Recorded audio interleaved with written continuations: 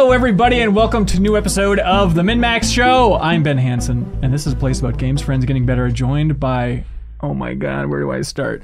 Jeff Cork. Hello. Welcome, Jeff Cork, former co-host of Better Quest. You know him, you love him, eh? Yeah, you got no choice. Also joined by that cackling demon, Joe Juba. Oh, that's me. Hello. You know him from the deepest dive on, obviously, Final Fantasy VII Remake Intergrade Intermission DLC. What? I was on Metroid Dread. Oh, that's right. That's right. Welcome. Mass Effect. Ooh. Oh, yeah, that was a big one. That was actually like a huge, big thing. If we sound different, it's because recording this in the MinMax studio, it's a rare treat. So apologies for every ounce of breath being picked up by this microphone. Are you apologizing for us sounding so good? I think that's what it is. Yeah. And we sound so good today because of a very special guest. A special guest who likes to go by the name of former Game Informer intern Ben Reeves. Hello. Hey, I think we're 4 former Game Informers. Hey, that's fun stuff. Ben Reeves, welcome, dude. Hey, how's it going? I guess you're on Extra Life. I guess we spent I guess the 4 of us spent way too many hours sitting in this basement overnight. But the MinMax Show, it feels different. It's a different vibe, right? It's night and day. Yeah, because you don't record it. That's right.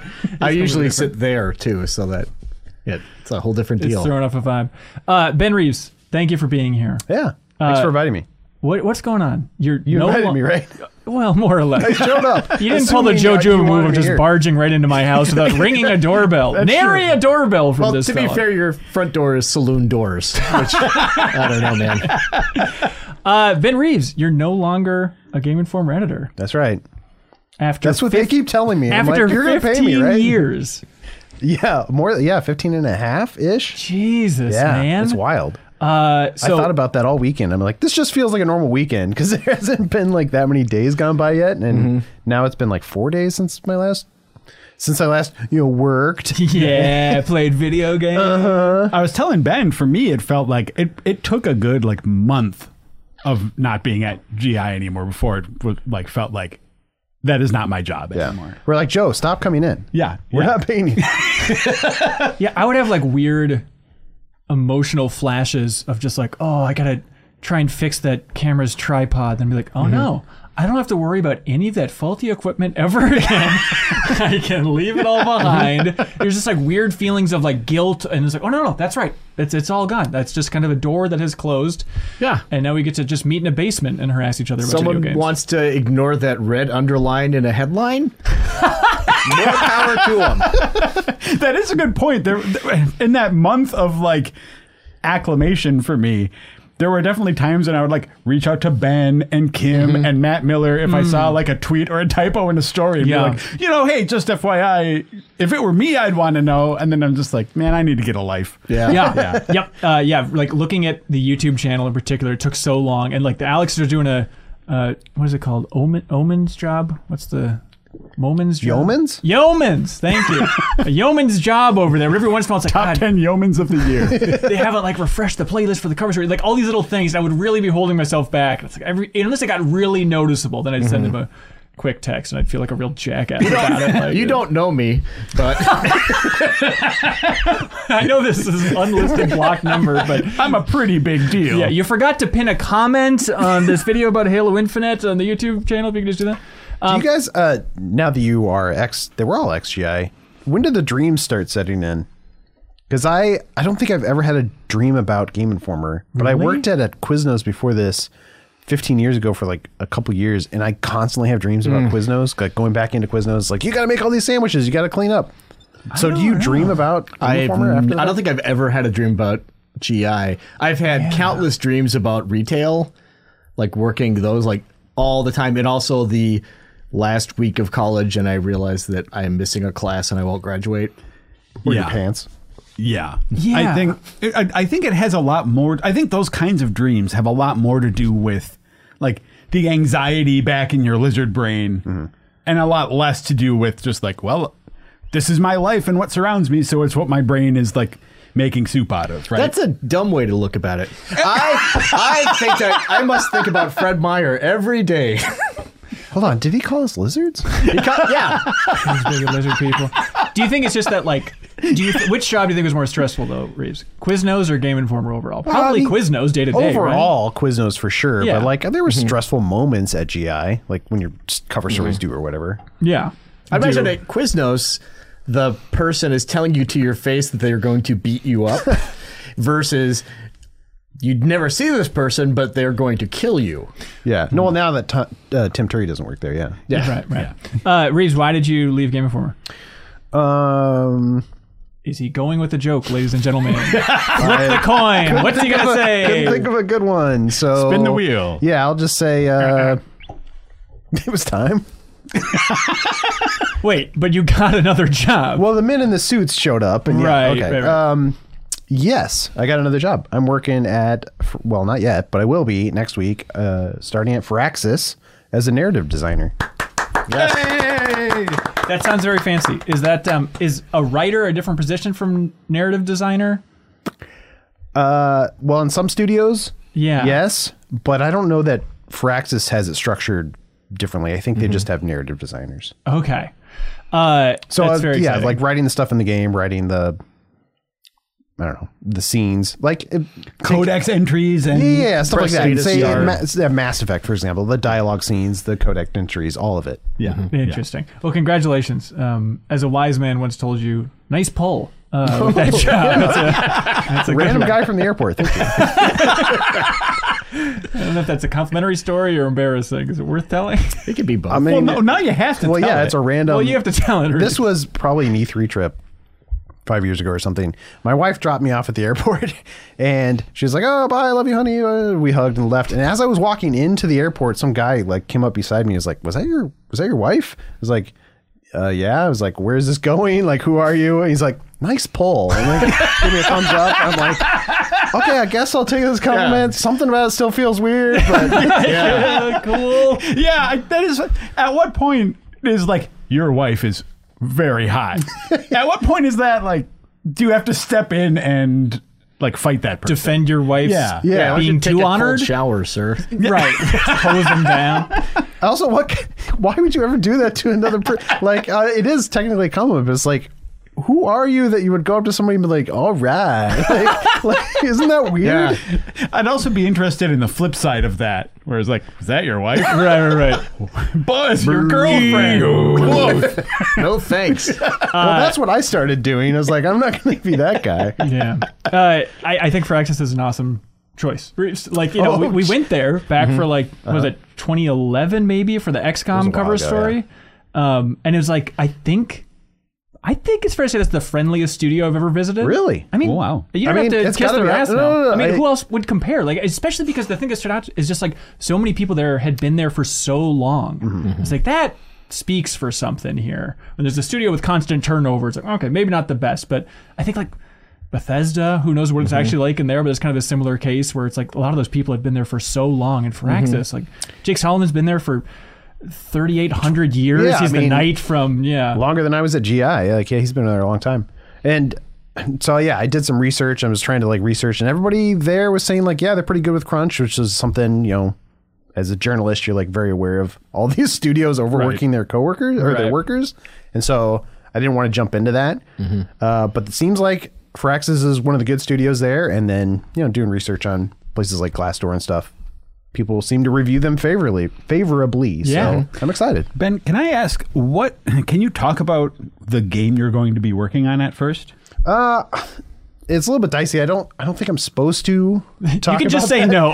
Okay, yeah. No, that's fine. That's But fine. it's yeah. So then I can talk around that by saying I think that the first game you're working on is it's a good fit for your particular interests, Yeah, right? I'll say that. So there's that, but then also Firaxis, which is a studio that like Ben has been a fan of and has been playing those games for ever. Yeah. Giving them very And- high review scores. And Ben is just like a super talented writer, not only the kind of writing that like that listeners maybe or viewers may be familiar with of his, but also just like creative writing too. So this, I think, when Ben announced this, everyone was so excited because it just seems like a perfect confluence of all of these things that you're interested in. So I think that's just a great. That's why we are all very pumped about. Oh yeah, thanks. Yeah, it's one of those things where it's like, man, what would I can't think of something I'd be more excited about unless I was like at Insomniac writing a Spider-Man game or something, or like Nintendo with Zelda or Reed, something. you got It's your like, dream job. Don't list jobs that might be better. I'm saying it's up there with that for me. 'cause, Look, like, President of the United States is cool and all, but have you thought about the moon? I got 99 out of 100, but what if I got 100 out of 100? well, that's why I'm There are nicer polls. I wasn't trying to say like those are better. I was trying to say like for context of like Sure. I'm as excited about this as I would be, you know. Nice save. Yeah. Yeah, How, getting my nice poll. Right. How are you feeling right now in general? Well, good, because I haven't had to do any work. Okay. I mean, other than moving out of my house. But you know, I'm very excited. I got sort of a pre-brief earlier this week, and that was exciting to talk about stuff, learn about stuff. That I Did might you be write that up doing for soon. Game Informer then? It's like, oh gosh, News story. Here's a lot. they locked me out. Yeah, Yeah, it was interesting. weird getting emails like, oh, this email no longer works. I would imagine that like it's easy if you're like me to get in your head about like you're writing stuff that's going to be enjoyed by a large audience, which is not to say that GI didn't have readers and stuff, but I think it's a lot different, right? Yeah. I will say you could take some of the pressure off that people are going to skip about 90% of. Cool. Yeah, I don't read archive entries in anything. Don't even just run spell check and call it a day. Like seriously, don't put any effort. Lorem in that. ipsum, all of that stuff. Yeah. And no one's gonna know. Oh, just Yeah. say like, oh, I heard noises, something scratching at the door. And then, like ellipses. Just type in, like, just transcribe my day. Yeah, exactly. This is the cat jumped on. Oh, the power went out. Yeah. Why am I leaving this message? That's right. Yeah.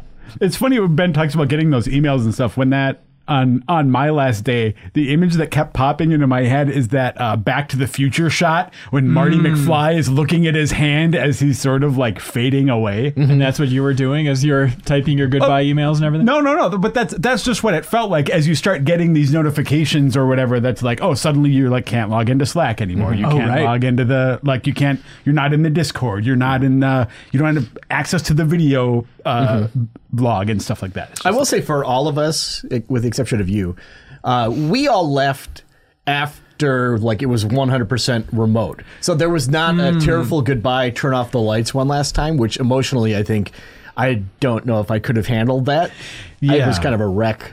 yeah. It I got think- weirdly emotional, yeah. Like even the last day, just like trying to write notes to people and like, hey, thanks for That's a direct quote too. I appreciate it. you have, that was what I wrote. Hey, Exactly. thanks. Hey, thanks. Thanks They're for like, the DM, buddy. Who is this? Yeah. God, yeah, I must have. It probably felt like I remember with my high school graduation photos, like writing on the back of those. That was like the first time I think I've ever exploded emotionally in my life with yours. I was like, what? Why is this killing me? I'm like, goodbye, Callie. It was nice being in biology class with you. And I was just crying for like hours. You had a writing huge these crush on Callie, though, right? things. She was my first girlfriend. Dear friend of the show. Well, I told Reiner to have a good summer, so I think Stay sweet. Yeah, stay sweet. Never change. Yeah. Did you have like a goodbye and a morning meeting or something there? It wasn't just all you Yeah. sending a Slack message and then slipping out the door. Well, right? no, we did a Discord call. Right. Well, so that was the weird thing. It's like I started getting the messages like you're no longer a moderator on Google, Game Informer's Google. Like before I'd even had that goodbye, I was like, well, I'm glad I don't need to do anything there. It's like the body's not even cold yet. I'm still technically posting things on the site, but all right. So yeah, we had a Discord call around 5 on that last day, and then went out and got Runyons with a couple guys with the Alexes and that's Blake. And Yeah, so it's it a was wing fun. place here in Minneapolis. Yeah, Leo actually came out that night. Oh, I say Leo gets the invite. That's cool. Yeah, that's right. Hey, Brian Tylek writes in. Twi'lek. Do you want to go get wings? Yeah, man. You Last busy Friday? right now? Yeah. Last Friday. Hey, anyways, Brian says, hey, guys. That was my Brian impersonation. Hey, guys. One of the things I've always admired about all of you is that whenever someone leaves Game Informer, they don't just disappear into the ether. Unlike Joe's hand. You always still remain friends with them or find a way to keep them in your lives somehow. So my question is, how do you do it? Is it just the Minnesota way of life that you value those friendships so much? I assume... This is Brian Vorer. Who's Yeah, that's right. And why can't I do that? Right. I wish there was Please a text picture. me. It's an interesting question. I assume a lot of people have fond memories about former places they work and Yeah. keep in touch with folks. Yeah, I don't know.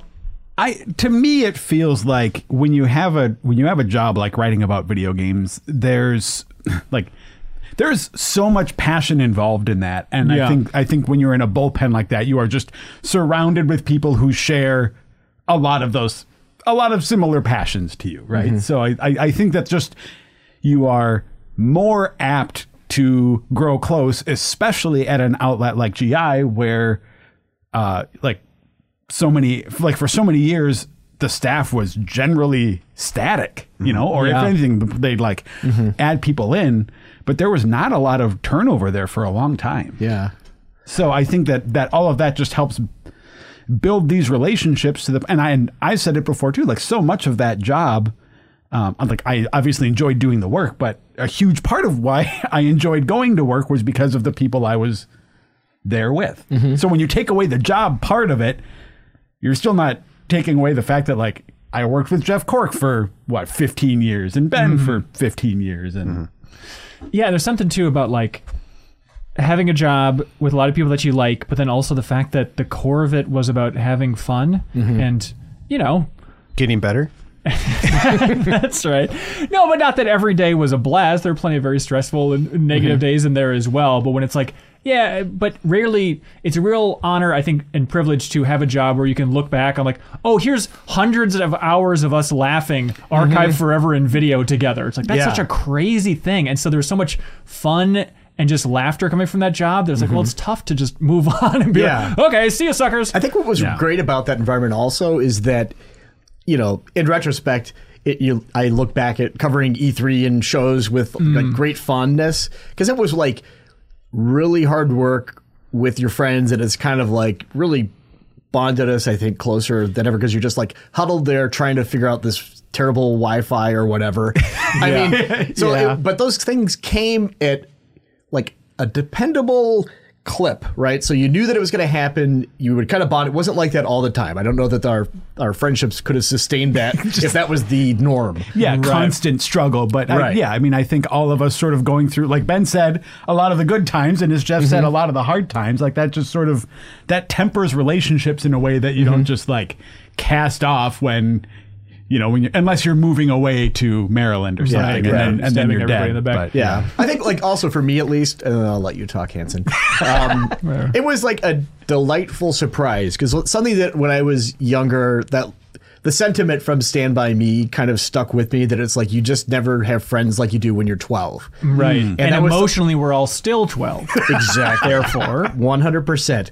No, but I think that was proven wrong often and abundantly. I feel the friendships that I made at GI are friendships that I will have for the rest of my life. Absolutely. I've went to your wedding and you didn't invite me. I'll go to yours. Other things like that. It was I love these guys, and even people like Tim and Dan are out of state and everything, but we communicate with them all the time as well. So. Well, speaking of weddings, Dan's wedding was out of state, but I think most of us in this room made a point to go to the wedding, right? Joe wasn't invited because Joe didn't invite Cork to his. It was a real tit for tat. Daisy chain. Yeah, it makes sense. But instead of just working in the office together for how many years as well, the part that I was especially accustomed to going on almost every cover story in that span was traveling. You really have to bond with people when you're traveling across the world and sleeping in the same hotel room. That's what I was going to say. And so it's I know the snoring and sleeping patterns of everybody in Game Informer, all the men at least.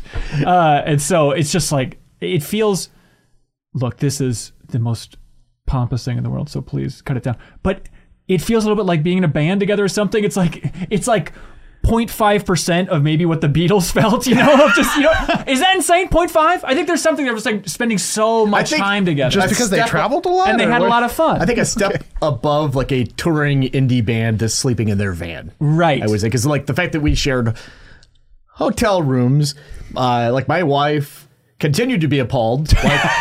Wait, your parent company is what? You have how many readers? Why they don't do that anymore, though. That. Well, I mean, there's not much traveling anymore. Yeah, because there's no traveling. No, but it's trip in 2 years. But the policy changed. Yeah. Oh, interesting. So, anyhow. Cork, do you remember that time that we were in Osaka and we got to our hotel room? Oh, no. And then you immediately went to the bathroom, and you were taking a little while, and so I was just looking around the hotel room as you do, and they had like this fancy Japanese robe, and so I immediately took off my clothes except for my boxers, because I'm tasteful, and put the robe on and just like laid in the bed, and then like 2 minutes later, Court came out of the bathroom wearing the exact same robe, doing like a fancy pose, like we separately both were going into comedy robe mode. It was amazing. That's really good. Well, yeah, I mean, just not just traveling, but traveling internationally, especially, feels, I don't know. Oh, we had cool opportunities, and that was part of it. So I don't want to come across as like, I don't know, arrogant or something. But that does bond you in a way when you're in another country where you don't speak the same language. Oh, there's 2-3 other people near me. Like that, just navigating awkward experiences helps bond you. And then like coming back to the hotel room being like, did that guy in that interview, is he as cool as I think he is? Or like the inverse, like, we need to huddle because this cover story is effed. We are on fire. Yeah, absolutely. Yeah. I think it's also a weird flip too, and tell me if I'm just the mean one here or something, but I think there's also a beauty about like the relationship all of us have now where there's a lot less stress involved. Like I feel like I get along with you so much better now, Joe. Not that we were like enemies, but I would say probably twice a month you'd have those moments of like, Hanson, you can't just like that tone, and it's like I got it, and I was plenty frustrated with everybody at different times, but I feel like when it's all in the past, it's like, especially like there's a min-max thing where it's all just like contract, like I don't think I'm ever going to get really pissed or frustrated at anybody ever because like, I don't know, I'm on a podcast with them a couple of times a week and that's about it. Yeah. Yeah. I think, I found that to be true, especially when like, okay, so at GI, I'd have to assign people reviews. Yeah. And there's some part of you that knows like, this game is not going to be good. I have to assign it to Ben and like, I was your go-to, is what you're saying. I think everyone had to jump on grenades from time to time. Yeah. Jeff lived on them for a while, I think. So I mean, mediocre third-person shooter. That smells like Jeff. So there's that element of like, okay, well, we're interacting in a sort of like professional capacity here, and those things still have to get done. But on a like personal level, I don't want to waste Ben's time with some garbage game. I don't want to waste Jeff's time, but it's like it has. So it's like I think those kinds of things too, apart from just like the weird office flare-ups, which I know how I am. I understand. No, that's fine. You're in the right most of the time, I think.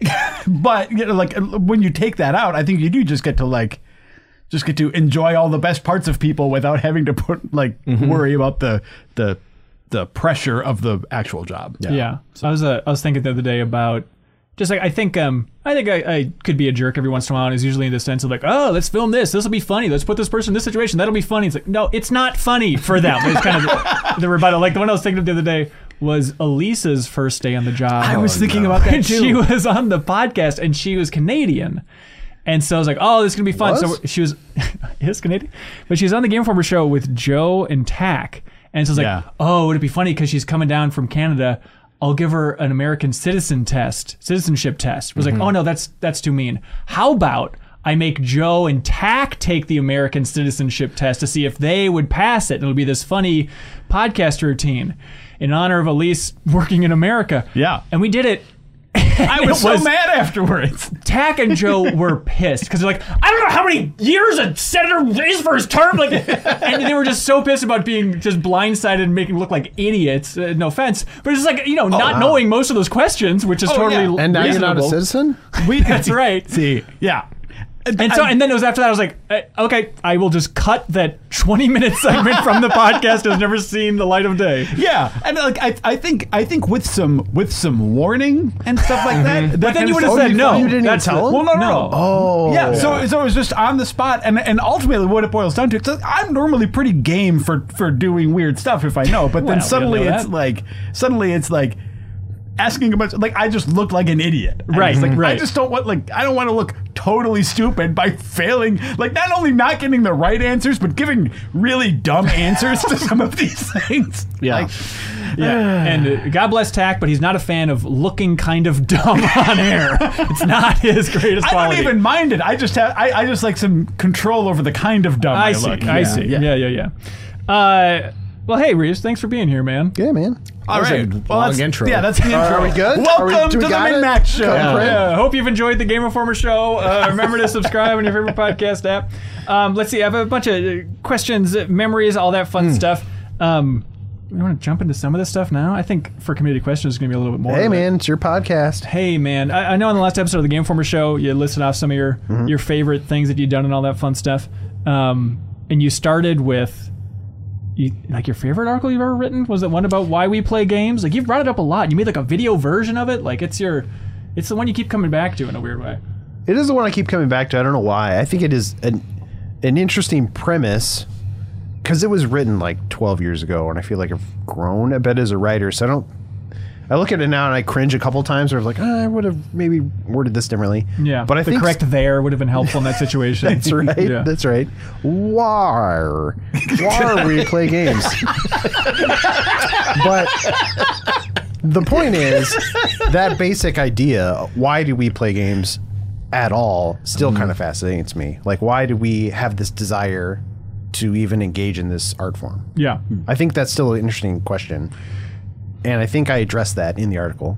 So therefore, please check out the article. Did you come to your own so conclusion? we do then? not need to talk about it at all. Next subject. There is other time. There is one answer, and I get to it in the article, so please read it. I'm sure everybody's a slightly different answer, but what is your personal answer, you think, Reeves, for why you're so attracted to games? Erotically. They're fun. Well, I don't know. Like, part of it is I didn't know the answer before I did the article. I was like, I wonder, some scientists tell me why I like games. And the reason they told me, and it makes sense to me, is there's a lot of psychological needs that we as humans have. And part of that is we want to grow. We want to feel accomplished. We want to have good, strong social interactions. And that's all stuff that games do. And when games do it really well, when they're super rewarding, super accomplished, like we get like our hooks into them. That's how they can be like super addictive. Yeah, I think for me it is just like that stupid. Hang on, my basement's making noises. But I think it's just that simple idea of, hey, the world is nothing but chaos, and here's an orderly system where there's a goal to accomplish, and then you will make progress. The end. Is it just as simple as that? I mean, I think that's an element of it, but I think building off of what Ben said though too, I like the idea that there are all these things that you want, but in real life there's risk associated with that. Like you have skin in the game in real life, right? Like oh, I want to try to buy up some land and start a farm and build a successful farm. Like, that's going to cost you millions of dollars, and you will possibly end up bankrupt at the end of, like in real life, you can't do that without significant risk. In Stardew Valley, you can do that, and you get like all the satisfaction of the accomplishment and none of the risk. You just get to like immerse yourself in it, and it's like all the positives and none of the negatives. Except for that dead grandpa. That's a bit of a bummer. Well, Yeah, but, That'll get you down. Well, that's going to happen and no matter what. That's the thing I learned is they compared it to, I can't remember the name of the guy I talked to. He was a scientist. And, Stephen Hawking?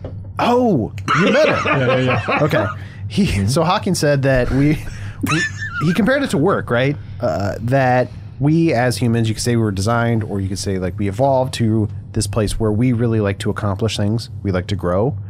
And games do that.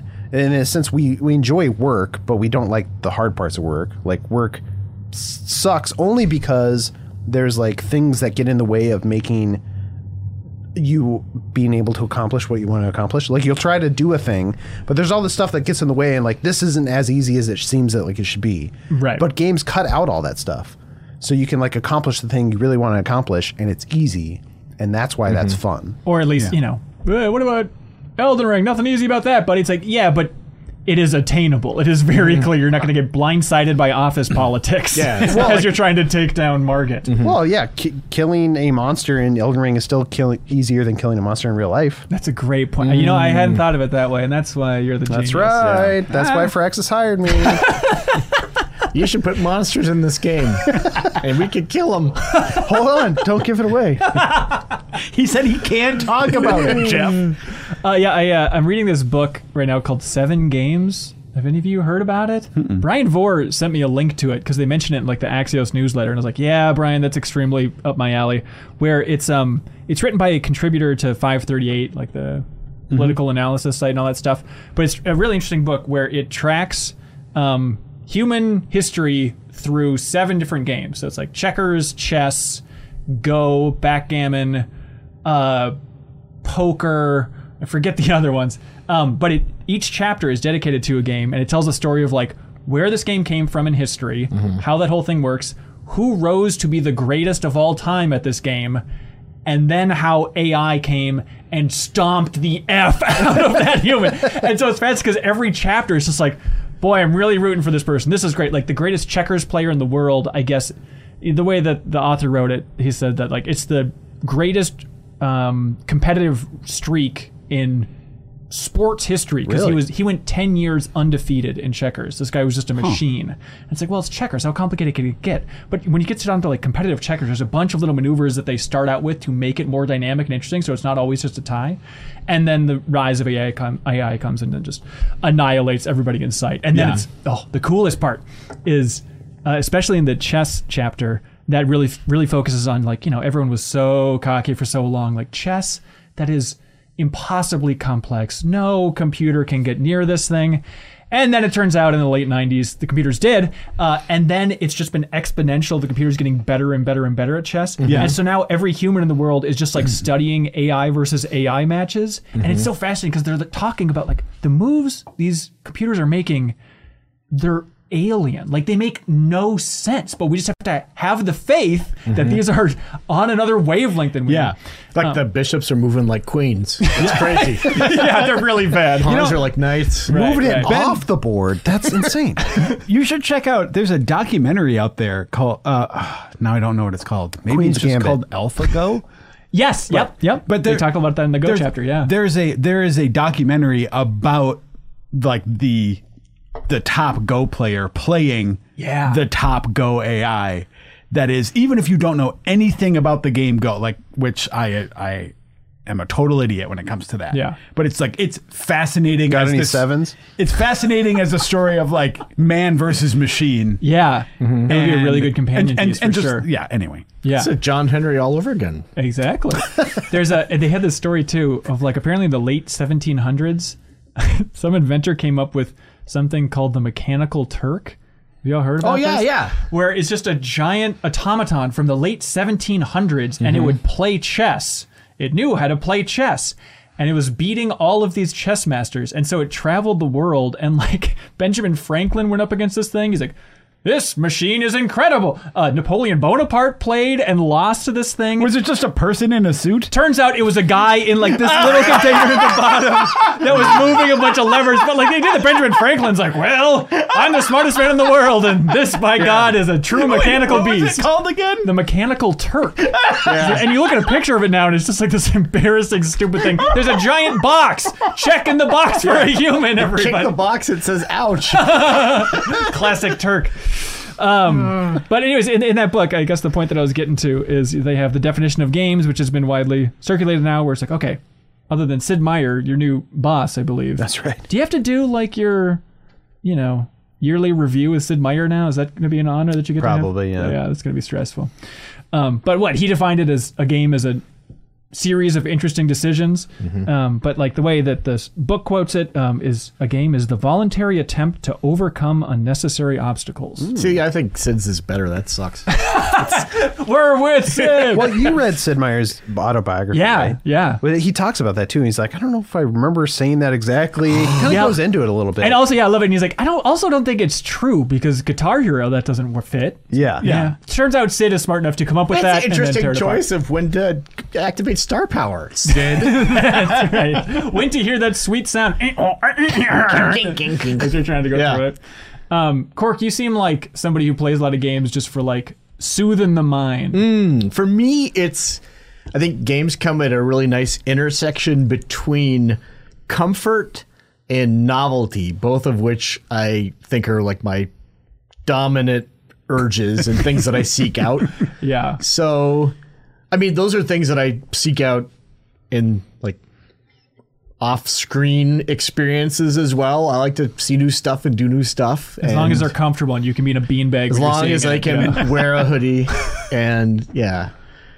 But I think that's where it is. Like sometimes like a game will be like more novel and less comforting, but those two things are generally in the wheelhouse of what I'm going for when I'm playing games. Yeah. The comforting angle is something like, I don't know. Have you played Vampire Survivors yet? No. Has anybody played Vampire Survivors? No, I've heard you guys talking about it a lot, though. Yeah. It is, I enjoy it, but it is definitely that thing of like those games where you're getting so addicted to it, but you're so aware of the loop. Like, I know exactly what this game is doing. I should be smarter than this. Like, Nobody Saves the World is a great example of just like that game is so satisfying on every level, even though I'm aware it's just watching a bunch of levels go up, but then we'll unlock new stuff where we need more levels to go up. But Such a good game. it works so well. That sounds like a terrible game design that I would not like at all.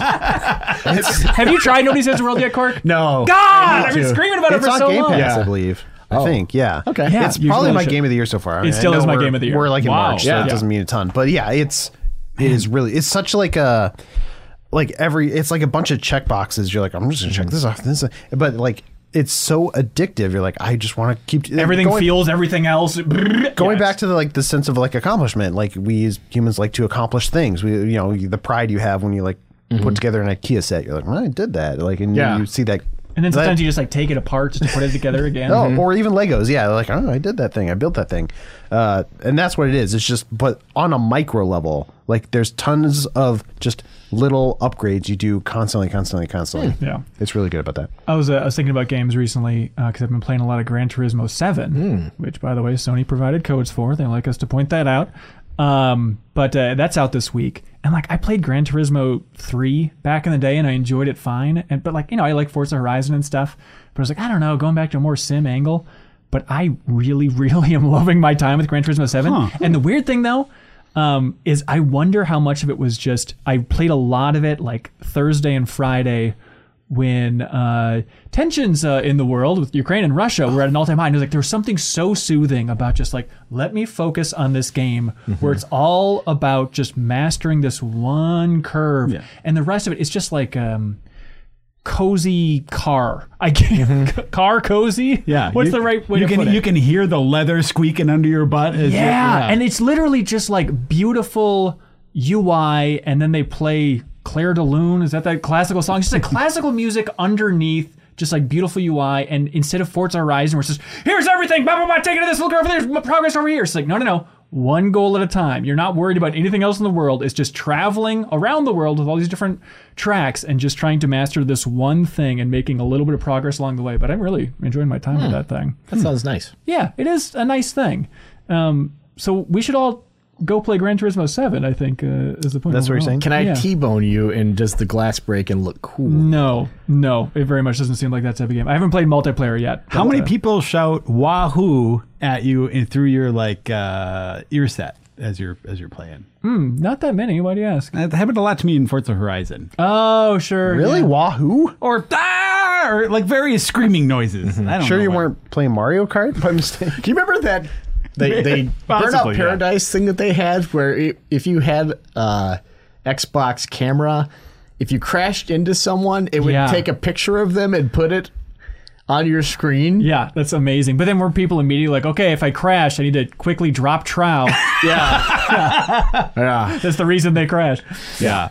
I think the best like car crash image association is like the Luigi death eye in the death stare in Mario Kart. Yeah, it is solid. I got so many laughs out of that. Last thing about Gran Turismo 7, they always get a lot of flack for taking so long to get these games out.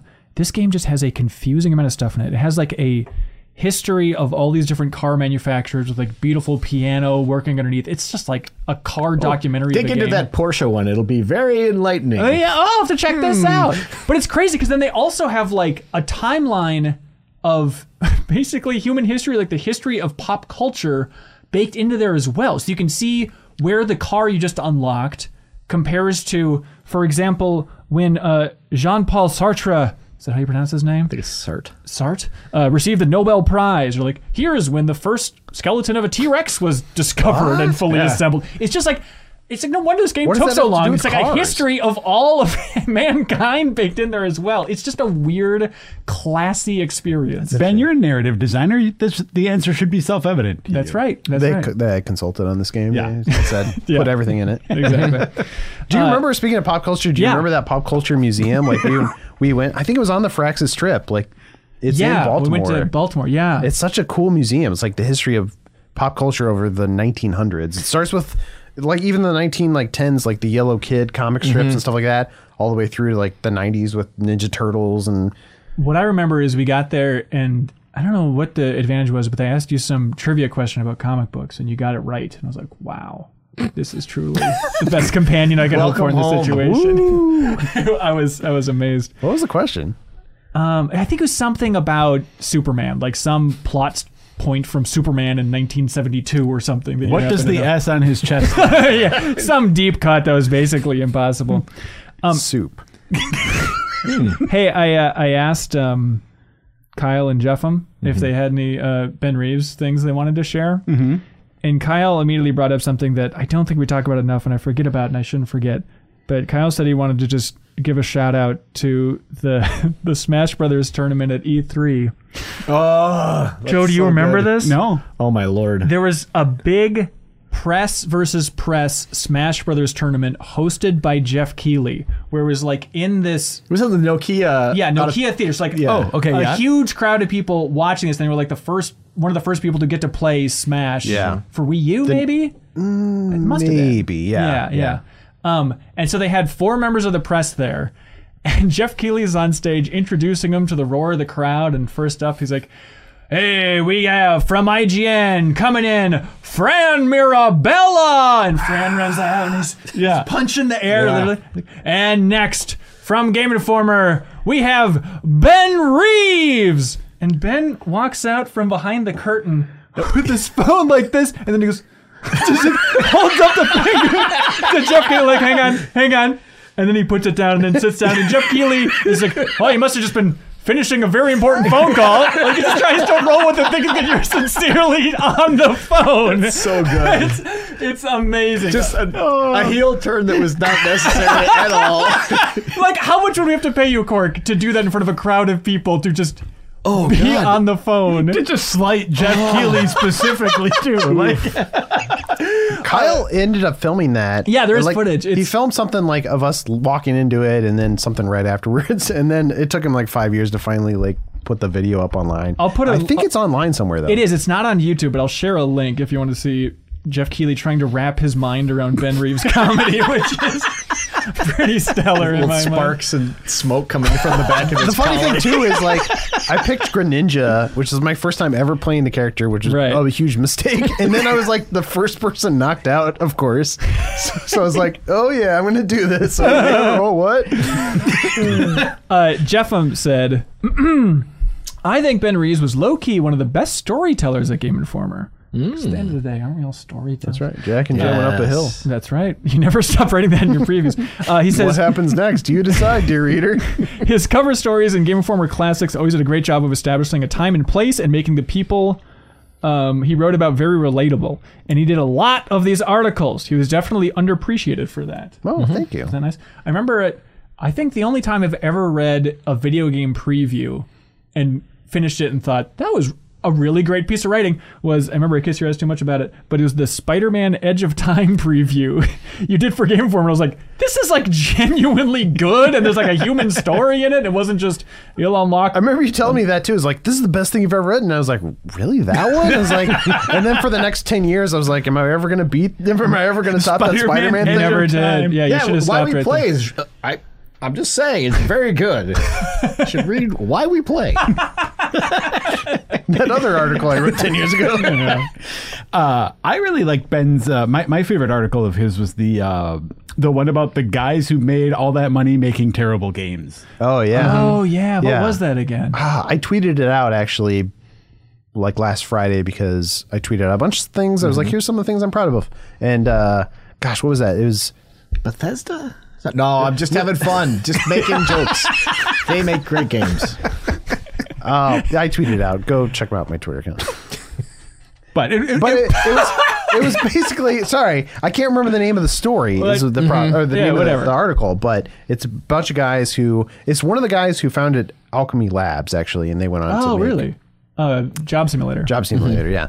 And they had this fun idea that they would just make a bunch of like really, really crappy, slot machine Casino, games. yeah. And they basically automated the whole system where their system, they programmed it, would pull images off of, they would put in words first of all, like banana, and then it would like pull, okay, let's find a picture of a banana, and then slap it onto the slot machine thing, and then upload it onto Google. And it was like Banana Slots, this game on the Android store. But it's all 100% automated. Yeah. And so they just fired it off and walked away, and then it started, it had ads turned on, and so they started making money. like millions of dollars. Yeah. Well, I don't know if it was millions, but it was. It they was were like millions. $8 million. It was a lot. $1 million. That's right. But they were like, making legit money out of it, and they're like, this is maybe unethical, and at some point they're like, maybe we should not. Yeah, it kind of became anyway. The article goes into that and just how Google would allow this, and like what does it mean to have a curated garden versus walled garden versus just an open system where anybody can publish things. So Right. I think it gets interesting. Yeah. I was going through my phone and just looking at like old photos and videos and stuff of you specifically, because Google Photos, I love this thing where you can search I'm by so like, handsome. That's or- right. You can search by the face. I just think it's the coolest thing. And I found this video. I was like, I don't know, do we do this? Do you remember setting up all of those PlayStation 1 games for Extra Life in like Domino's? Wait, I remember us talking about it. Did we but end we up? actually I found do a it? video of us doing it. I don't At least it was like remember a doing test that. run, like Okay. in one half of the bullpen. But did we end up doing that for Extra Life? I don't think we did. I But we thought just set it up as a test? we must have. I don't The even idea was remember like doing it. for every donation, we'll set up a new PlayStation 1 game, because at Game Informer we had the Vault where you had all these thousands of games and all this stuff. Well, our and idea then was we're like, gonna this tip is it going to over. be annoying to set up, so let's have an intern do it. I think is what we were talking about. Maybe that's why we called it off. Yeah, but then I think the idea was if we didn't hit our goal for Extra Life, then we wouldn't knock over Yeah. the dominoes. So we'd be setting it up for 24 hours and just letting it ride if it didn't happen, Oh man. which would have been diabolical. Also, just the odds of that getting Kicked over. accidentally yes. kicked is yes. astronomically 100%. high. Yeah. Especially Extra Life, everybody running up and down those stairs. Yeah. Yeah, it would have been a complete disaster. It would have happened. Yeah, Extra Life, that was a big thing for you. You're always a real trooper with that. Yeah, I always liked doing that because I remember doing it probably before you even started doing it. Yeah, I mean, Jason Maestracker really got the ball rolling there. Yeah. Well, I think we might have even done it a year before he even started doing it. But I remember it was mostly like Tim. Well, maybe. Yeah, I don't want Nobody would have done the tech if we wasn't there. to. Tim. No, yeah, you're probably right. It's probably Nick Jason. Aarons? I don't think so. Well, when we started though, it was just let's load a bunch of TVs into the room and we're just live stream it. And Right. There was no production behind it. Right. And then now it's, I mean, mostly because of you, like you've taken the ball and run with it, and it's been a fun production. And even last year, it was fun to like sit around this table and do it for 8 hours. Yeah. When are we firing up What the Dub here? Yeah, we should really get that going. God, that is the funniest thing. It's on my top 10 list for games of 2021. Just like I can't deny that. That game is so freaking funny. Really good. I brought it to several parties over Thanksgiving, and it was always a hit. Yeah, it absolutely is. Do you remember? Obviously, we shot a lot of Man on the Street stuff. I guess I say a lot, but how many did 5 maybe? Something like that, where we just walked around the streets of Minneapolis. Yeah, and did interviewed this just random become people? This Is Your Life too? Is that what we're Yeah. Yeah, why? Just, yeah, I like the Man on Your Streets a lot. Man on your streets? Man on Your Street. Funny thing about that is, Man on. Okay, this is. Remember when I had the idea for having the road show, and I wanted to like always start the thing by like, let's get this road on the show. Yeah. And that was going to be my thing. Anyway, He wanted to do a show about roads. Is it in the Benvention? Country roads, by roads, highways, Benventions. I freeways. forgot about that. Yeah. Yeah. That was always a highlight of going on a trip with you. Yeah. As you just reading through your Benventions from your phone's note. Right. As Todd Howard would beg you to stop. Please, we need to do this interview. I got 5 minutes. Do you remember shooting the... we were going to do Does the Public Know About VR? Mm-hmm. And we went to the Skyways in Minneapolis, and we tried filming for like 3 hours, and I don't think we got a single nobody was take up for it. Whereas you wander the streets by the river and like A bunch of college kids down there. yeah. Some It people was would still say pulling like, no teeth. thanks, but like I Most would people say would. 2 out of 3 you'd get people maybe lower than half. that, yeah. I But don't know. you point is you get people to like Right. say yes. We didn't get a single person who wanted to like jump on, and it's probably because it's all business people. Up Yeah, there. and they're just Yeah. walking to go to lunch and whatnot, but it's such a weird bust of like, yeah, sorry, we just spent the workday asking people if they wanted to talk about VR, and they all said no. So what are you gonna do? There's your But then feature. there was There's your feature. wasn't there one person who was like, I don't want to be recorded, but and because we had the Oculus with us, I think the Quest Oh, maybe. did we? And they were like, "Is that it? Can I try it?" Like they were curious about it, but they didn't want to like go on record. Weird. Do you remember when we were asking people if they knew who developed Call of Duty? Yeah. And then one lady, you asked if she knew what Call of Duty was, and she's like, yeah, it's like, I don't know, something about terrorists. And then you just gave her a deadpan look, and you said, yeah, but what if I told you the terrorists were right?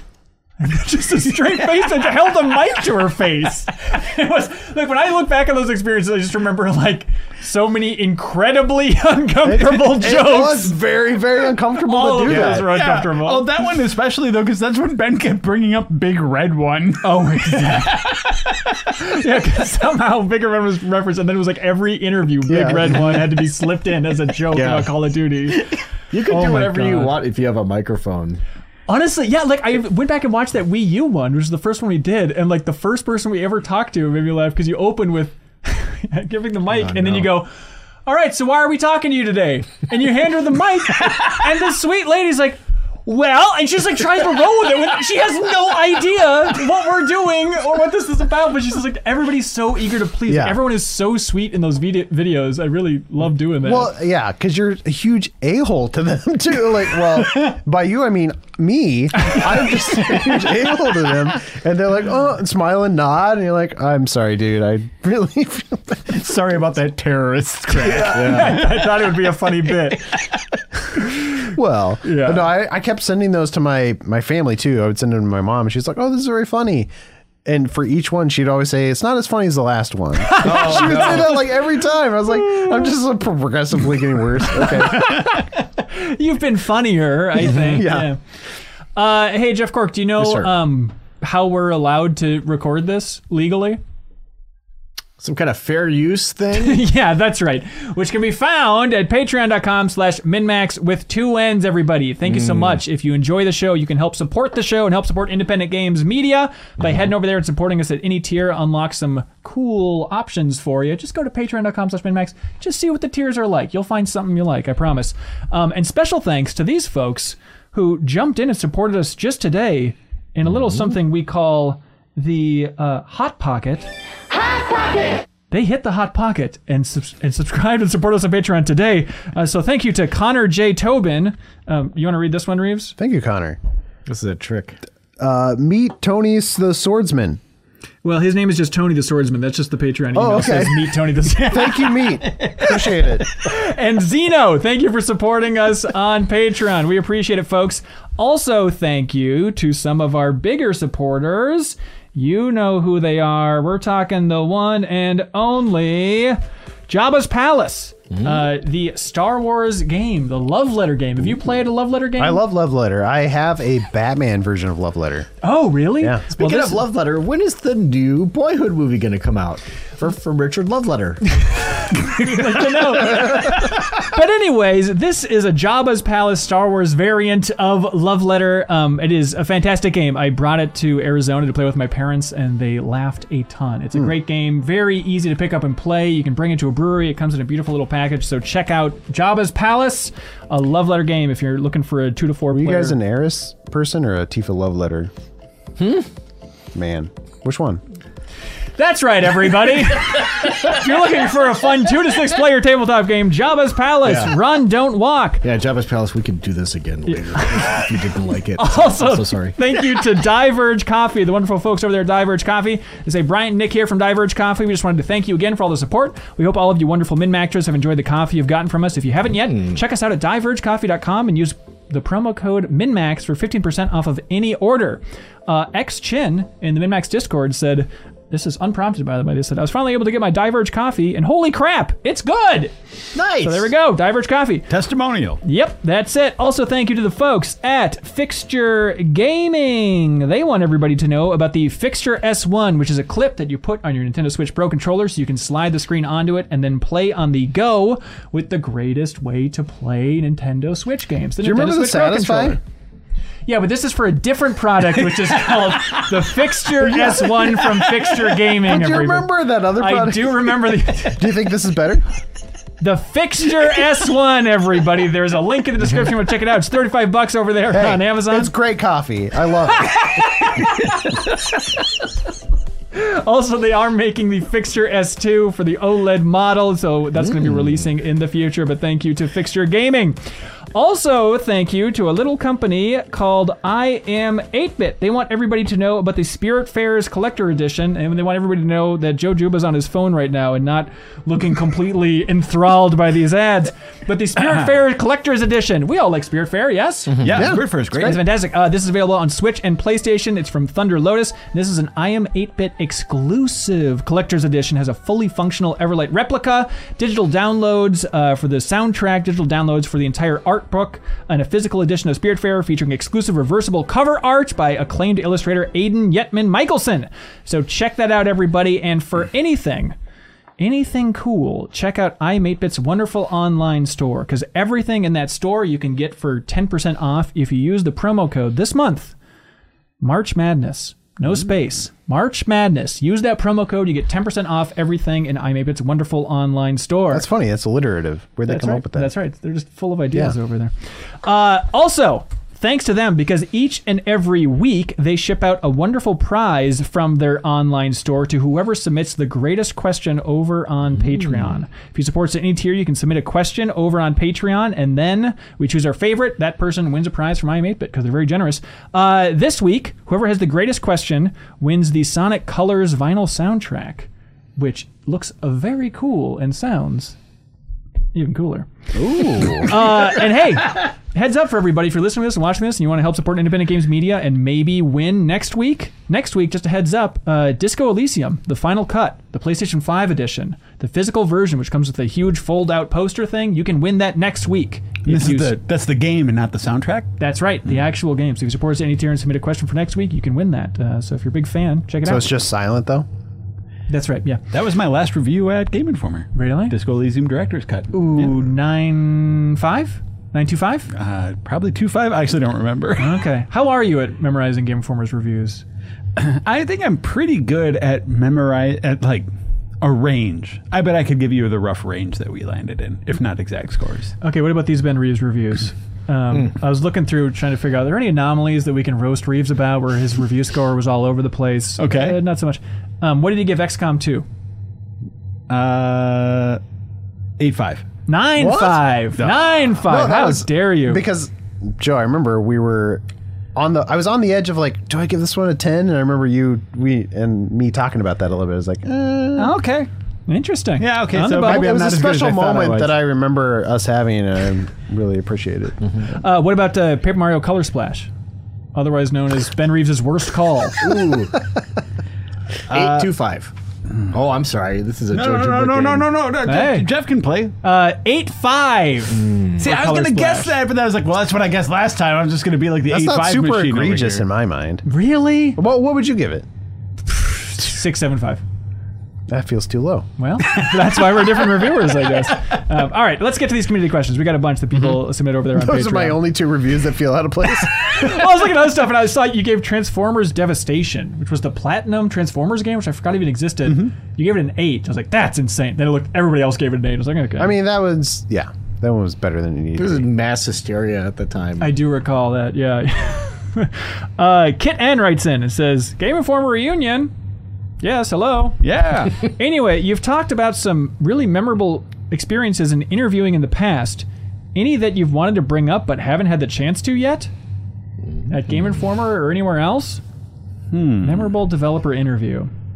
I feel like I bring it up all the time, but just the one where we did Shigeru Miyamoto and Enuma. Yeah, Rapid Rapid Fire. was so fun, That was excellent. and you can watch it online.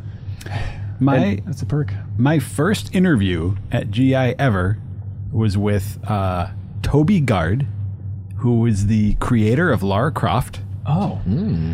And I learned a lot of lessons in that interview about the wrong way to do interviews. It was like I wanted to make a good impression. I wanted to get good answers, so I spent all this time like writing out my questions like word for word on a document, and I like brought them with me into the interview.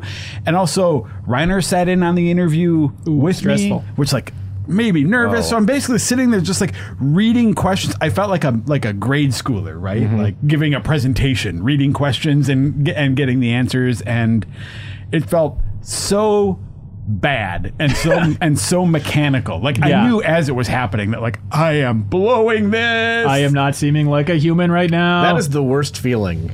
And but I mean, thankfully, because it was like my first one, it didn't make it like a bad impression on Reiner, because it's like it's his first day, or not my first day, but my first big thing like that. So I feel like I recovered okay, but like I learned so much from that in terms of like how not to do interviews and how not to do it. So like after that one mistake, pretty much all of my interviews afterwards was like I would basically have like keywords for questions. Right? Yeah. Like these are the words that remind me the question I want to ask.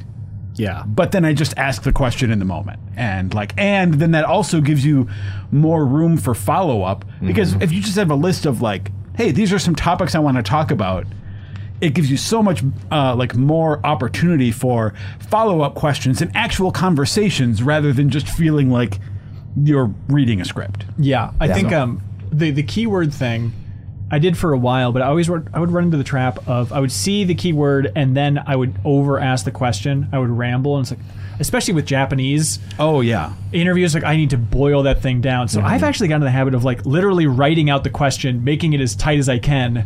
But then I guess it's a little bit of like acting, where it's like I have it all written down, but I just make it seem hopefully natural enough that it doesn't seem natural like that, and then just really focusing on no matter what they answer, I'm going to ask several follow-up questions, and it always pays off. And I think that makes a lot of sense for you, as someone who's like doing a video for it. Right, you want to right. make it as like clear and concise and compact as possible. Yes, yeah. For me, like I know exactly what you're talking about, because I absolutely over ask those questions. Yep. Right? Like I know that I ramble when I do it, but I would rather do that and have it like feel authentic rather than have it feel scripted and have to act about it. The other thing is, when I was in college and in some journalism class, they were like, oh, when you ask a question, let them ramble on as much as they want, and like don't interrupt them. If they're kind of finishing a thought, let them, kind of like keep talking, and then ask your next question. But that doesn't work as much for video, because I remember talking to you about that. I was like, well, you kind of want to like keep the flow going, and so you want to like, once they're getting down to the wire, like, interrupt and ask the next question. It seems, I remember a producer taught me once, and it seems counterintuitive, but like you want to interrupt people in a very subtle way when you're doing an interview, because if you ask a question and Cork starts rambling about his time in high school, if I'm not literally butting in, but I'm just holding up a finger and making it seem like I'm ready to ask the next question, they will naturally wrap it up and keep it a tighter, shorter, cleaner answer. Which is better for video. Exactly. Which is interesting, just the difference between video and like written journalism. Yeah. 100%. But for like most memorable interviews, I think a lot about, and I'm glad I still have the audio. Oh, yeah. He held up his finger for the audio listeners. But I think a lot about our trip for Hellblade, where we went to England. And then this is like the absurd beauty of a cover story. So like, okay, well, it's a lot about the mind of Senua. So we wanted to consult people who understand, what's the word I'm looking for? Sensory input in the mind, how the mind perceives reality. So we're going to literally go to a college. We're going to Oxford. And we're a college. We're going to the Oxford campus and meeting this amazing professor there who's been there for professor of 40 psychology or something. Yeah, 40 years or something absurd like that. And he just tells us how the mind works and how it perceives reality for like an hour. Do you remember this, Reeves? Yeah, we it was walked amazing. in and he was like, "Oh, do you want some tea?" It was like Yes. the most British thing ever. It was like an amazing looking college professor office. The And it was room like, felt like the "Here's White tea." House. It was just like some Yeah. old, huge room. They had that was this very massive fancy. garden out front that we like Yeah. walked through at one point. And then it was just a matter of him explaining that, like, oh no, it's a miracle that we perceive the same reality at all. And realistically, we don't. I don't know, Cork, it's your story. Like, you're the main one doing the interview. Like, do you remember what stands out to you about that? I think it just that one. Nothing really stands out because it was just he was so engaging and he seemed prepared to talk about this, That's which right. I appreciated as That's someone right. who spent several weeks thinking of questions. So, yeah, no, it was he was really fun to talk to. Yeah, absolutely. Those are one of my favorites that I was just sitting by for most of it. For me, like one interview that sticks out. I don't know if I've brought this up or not. It was in a trip to Japan where it was something where I was going there for the Square Enix party, right? That they had. This is when I first started. Anyway, the gist of it was what will happen in a situation like that is when like PR knows that people are going to be traveling from the United States to Japan. They'll see if there's other opportunities for other studio visits or everything to kind of maximize everyone's time. Okay. So I went to an event before the Square event, and it was super chill, played a game, had a nice time, some beverages fell in my mouth, and as things were winding down. What was the game? I don't want to get into the Oh, specifics. okay. It's not the point of the I thing, wanted but to know the beverage. I believe it was beer. They had many beers. But then things were winding down and everyone's kind of getting their stuff. And then a PR person came to me and said, "Oh, Jeff, they're almost ready for your interview," which was sprung on me that I did not know about. No. And it wasn't just an interview. It was I was talking to the chief financial officer of this Japanese game studio. Yeah. A little tipsy and completely not prepared. And fortunately, I did like the biggest Hail Mary. I was just like, I know we're here to talk about these games and this is all very impressive and everything. I want to bend your ear and talk about pachinko. Because I notice your company's name is on a lot of pachinko machines. Yeah. And it's just something that is so foreign to me. I like pinball. Talk to me about pachinko. And he was like all in on it. He got so Really? excited Wow. to talk about it. And I was so relieved because I did not have another play. So, That's amazing. And he got off the hook for all those financial crimes that he'd been up to. financial crimes. Way to do the hard-hitting journalism there. Yeah, yeah. Do you remember there was, I don't know if it was War of Cybertron or Fall Cybertron. We were talking to Tej, was that his name? Yeah. Tej. And he was doing Okay, some let me set this motion. up. This up. So, yeah, this was at High Moon for the Fall of Cybertron cover story trip, which I was very annoyed with you to begin with because we like to keep the cover stories very secret about where we are at any point. And we're in Carlsbad, California, where there's only one game developer, and it's High Moon Studios. Yeah, but get ready for this and joke. we got there, and Reeves tweeted, "I'm in Carlsbad. I don't know what Carl did, but it couldn't be that bad." And I was like, "You blew our cover story For that? for that? and everybody erupted in laughter. It's unbelievable."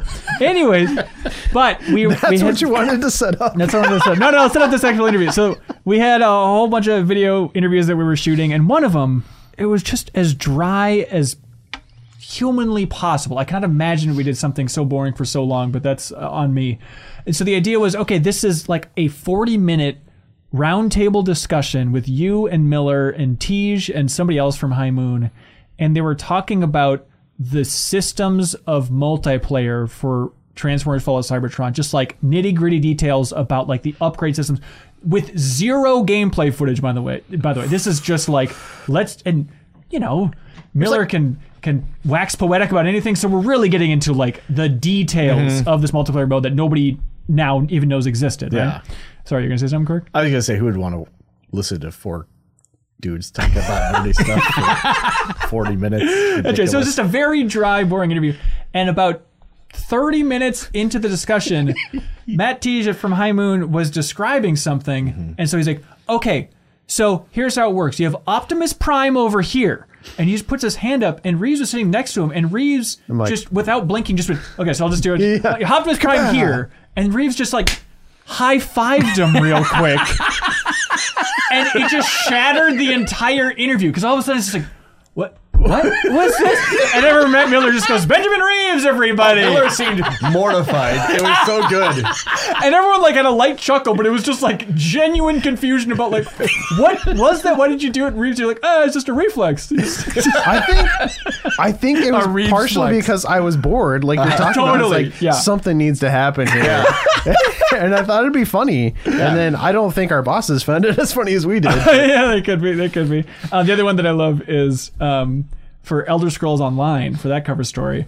A lot of being in a studio is kind of awkward downtime, especially on the video front. It's like, okay, I need to set this up with 2 cameras. We have multiple lights. So we're in like a little office room setting up for this interview all about the studio's approach to quests in Elder Scrolls Online, how to keep quests interesting and carry over the legacy of Elder Scrolls and Elder Scrolls Online and all this stuff. And it was going to be Reeves doing the interview.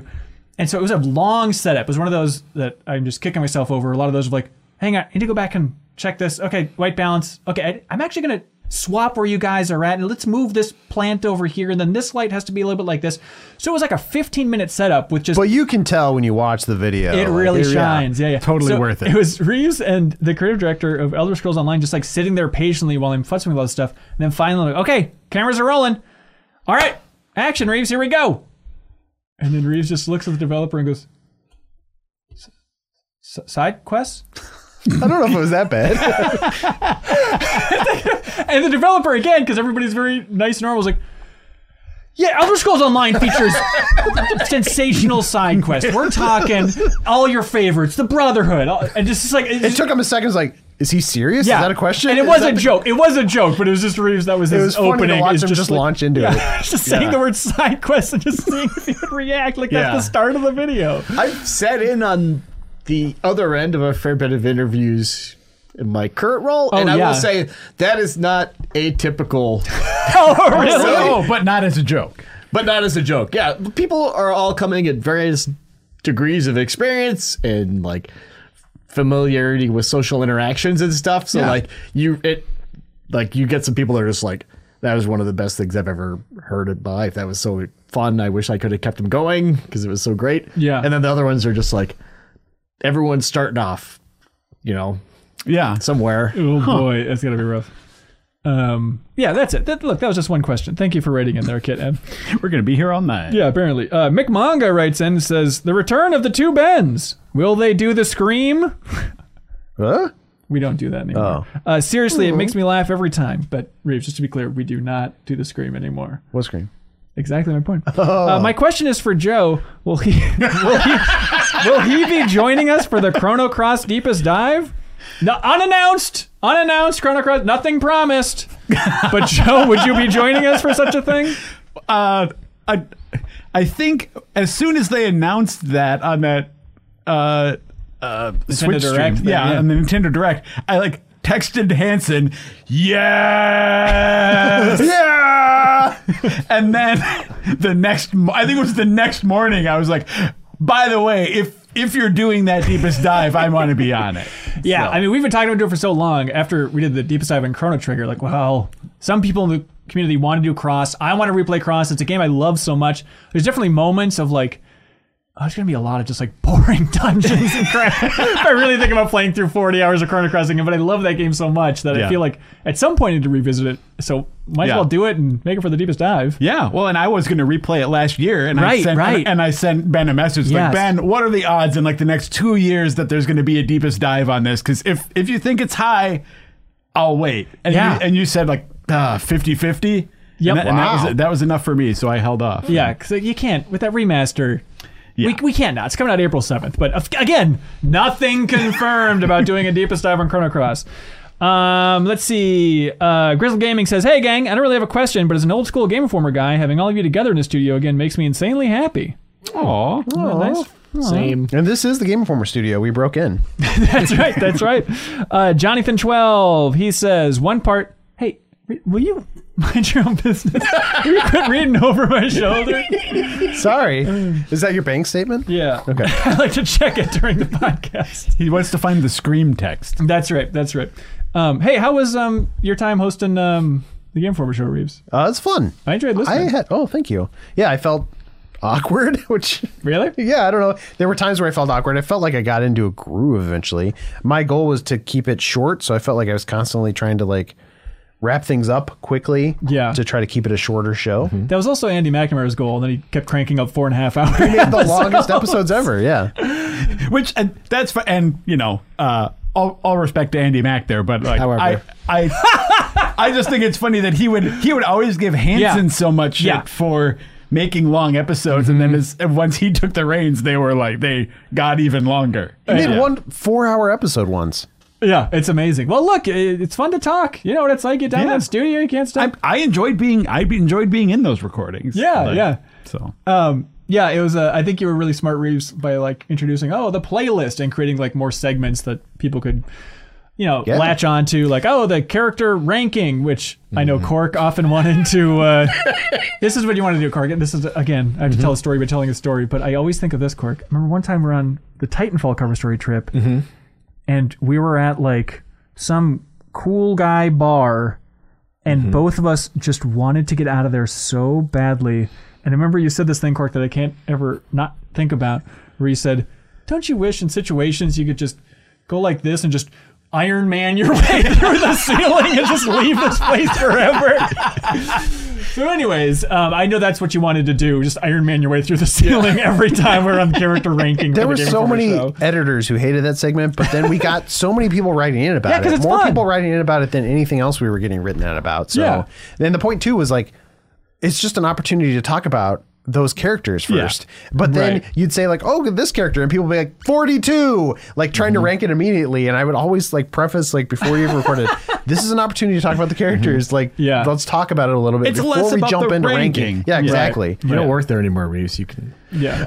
Hey, what did you? So like hosting it for a year. What do you think you learned about constructing a podcast or something? I say like a lot. I've never Really? I've never noticed that. Oh, really? Honestly, I've never have. I've crazy. stumbled over that. Yeah.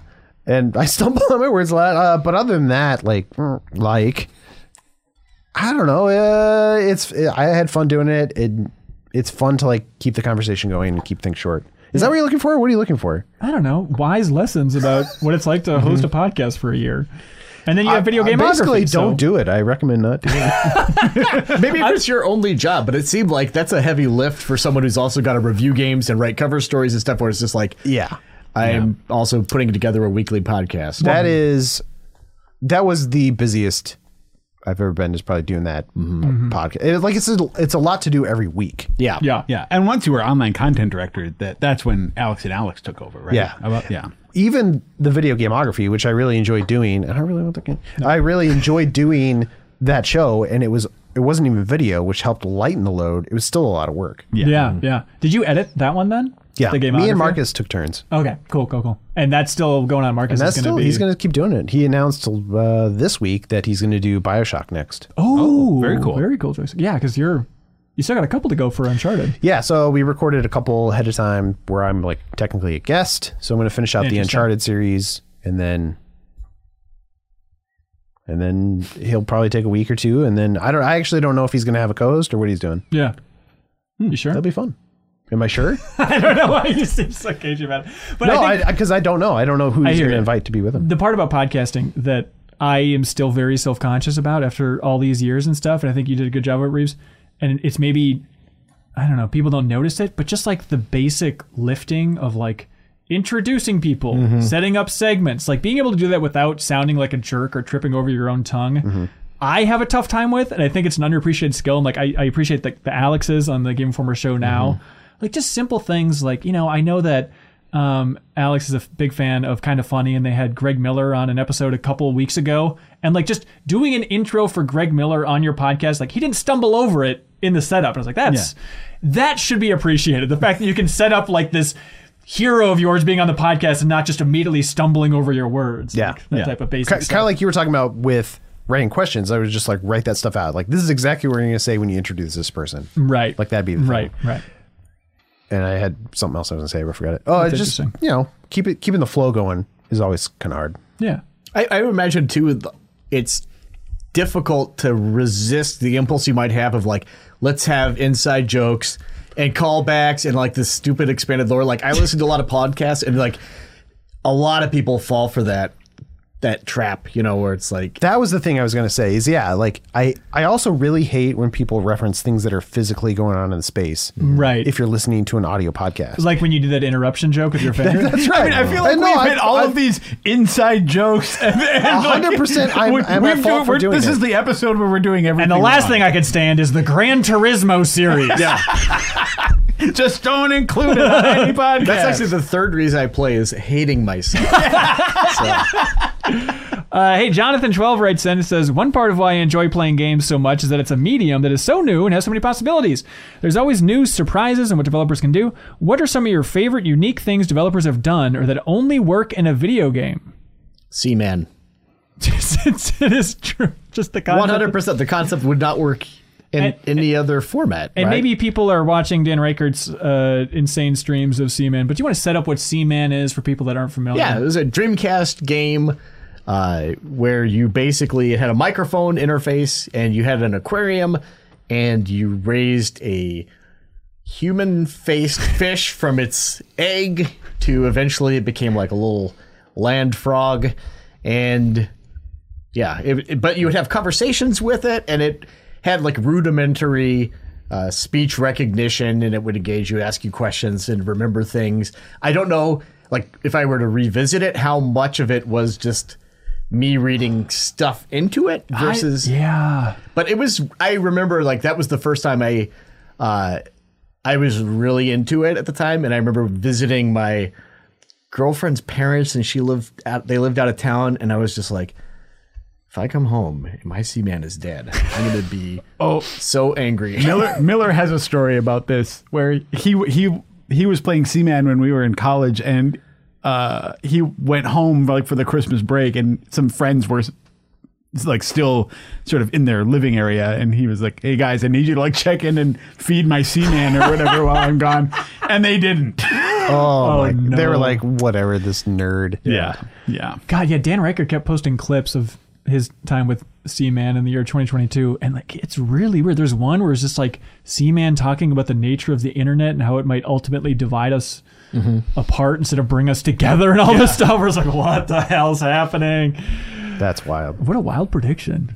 I feel like It's crazy. Hideo Kojima was always good about this stuff too. Just stuff with Metal Gear Solid where you put the controller on your arm. It's like, oh, it's going to give you a little massage. Right, or right. reading the memory card. It's all the famous stuff. There was also the Game Boy game where it would read the sunlight. What was that called? Boktai. Boktai, yeah. Sun is in your hands. That's a fun idea, right? I mean, I think even apart from the technological side of things, I think one thing that games do in a unique way that like other media don't is making the player a participant in moments of like catharsis. Because like you can read a book and be very excited about what's happening in that moment, and you can watch a movie and be very excited. But like, I try to imagine, I don't think anything else can quite convey like that moment at the end of Super Metroid when Samus is just like, is totally weak, totally drained. And then the big Metroid comes in and gives her all of the hyper beam juice. Yeah. And then like you as a player are suddenly just invincible and you're blasting Mother Brain with the hyper beam and her head's reeling back and screaming as you are like getting that moment of, that like cathartic moment. Nothing else brings you into that in the way that games can do. Or like if you're in an area where it's just like, this sucks, these enemies are so difficult, and it's just like this battle of attrition, and then it's just like this giant cannon descends on a wire down into the battlefield, and it's like, press triangle to use.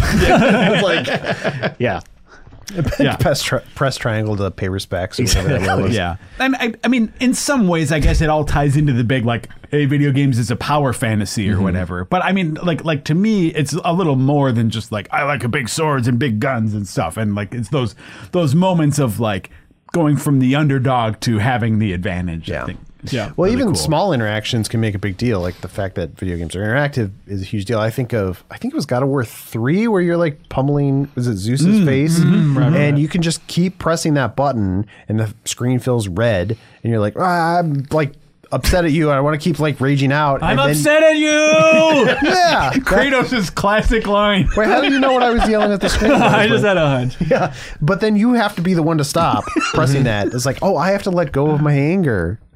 Is what they were saying. Yeah. I think that made that moment cool. I thought that was a cool moment. Yeah. Ending of Brothers Tale of Two Sons is always my go-to Yep. example without That's a good one. spoiling Yeah, anything, that's but a that's good always one. my Yep. epiphany moment. Swell001 writes in, will you just look somewhere else? They say, as someone that is a fan of both Digimon and Pokemon, I'm pretty depressed with how Bandai treats Digimon. At the first Digimon Con from this Saturday, I don't have to tell you, you were there, Cork, they had an hour-long presentation where the developers kept reiterating that they love to make more games and ports, but Bandai won't let them, since there isn't much perceived interest. Otherwise known as interest. What other game series do you wish would get more love from publishers, from their publishers?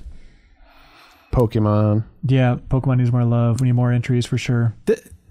The big one for me right now, anyway, is the Ace Attorney series from Capcom. What? Last year they released that thing. I know they just released games that came out years ago. Yeah. Right. I mean, like that's one where I would love more Ace Attorney games than they are making.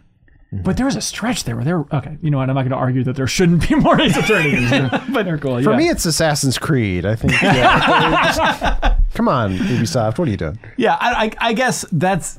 Well, I don't need to get into it. Yeah. Well, there's like a weird thing of thinking about just the games and the series that have been dormant for so long. And like in my mind, Metal Gear comes up, but then it's like, well, are we almost happy that Konami's kind of leaving Metal Gear alone? Is it almost a beautiful thing that is better left untouched just because it's so narrative based? That Well, they did survive, right? They if that's indeed did survive. That's an idea of what they would do with that series. Like, yeah, please leave it alone. yeah. I have a long list of, like, don't get me wrong, I have a long list of things on my gaming wish list, right? Like games that I'd like to Yeah. see. A lot of them are drums that I've beaten before, like Valkyrie Profile and Valkyria Chronicles and things like that. Right. Vagrant Story, any V series. Yeah. Or also, like what you bring up, Konami, I really would like to see a finished version of Metal Gear Solid 5, or like a re-released, and like let's get that missing content in there. Let's turn that tank into something you can actually use rather than being some dumb thing to Imagine send this on your- dream scenario. Like, if Konami would ever sell off its properties, which I know is everybody's fantasy, just like, oh, just let Microsoft buy Silent Hill, or Yeah. let Castlevania be owned by Nintendo, whatever the hell. What if somebody bought Metal Gear and then their first move was like, now that it's free from Konami, let's just partner with Kojima. We'll fund you, get the team back together, make that weird DLC chapter, whatever the hell that was, the Lord of the Flies thing. I think that's what I'd want. I would not want more Metal Gear. Like I think, I think that series as being complete. I'm happy with the number of Metal Gear games that there are. I would love to like revisit like maybe remakes of those first two. I'd still love to see that. Combine it into one game even. Like I think there's something really cool you could do there. Yeah. I'd even my dumb fantasy for that is actually having them be remade in MGS1 style, like polygons. Ooh, interesting. Oh, that could be fun. Ooh. But With MGS1 style gameplay as well.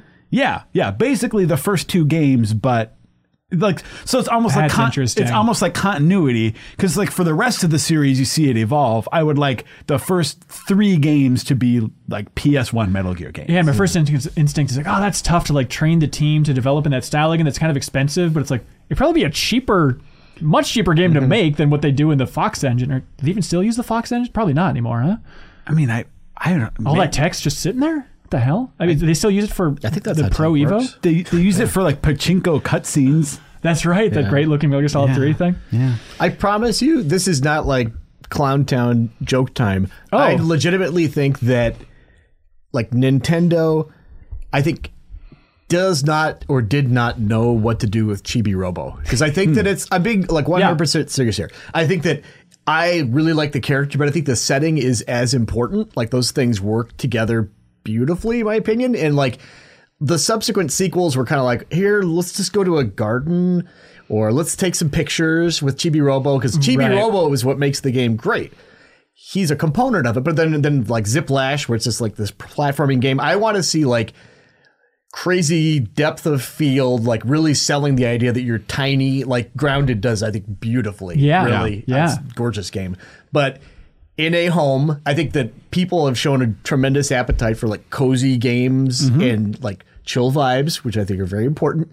And have some more customization options where like as a robot, you're not just cleaning stuff up, although that's an important part of it, but like helping the family out in different ways. Yeah. I think that would be amazing. And again, I think that what happened is Nintendo was dazzled by this cute little robot and was like, Right. he's the star of the show. Let's put this other weird family drama stuff that's very strange aside. We'll just his extension cord's like a zip line.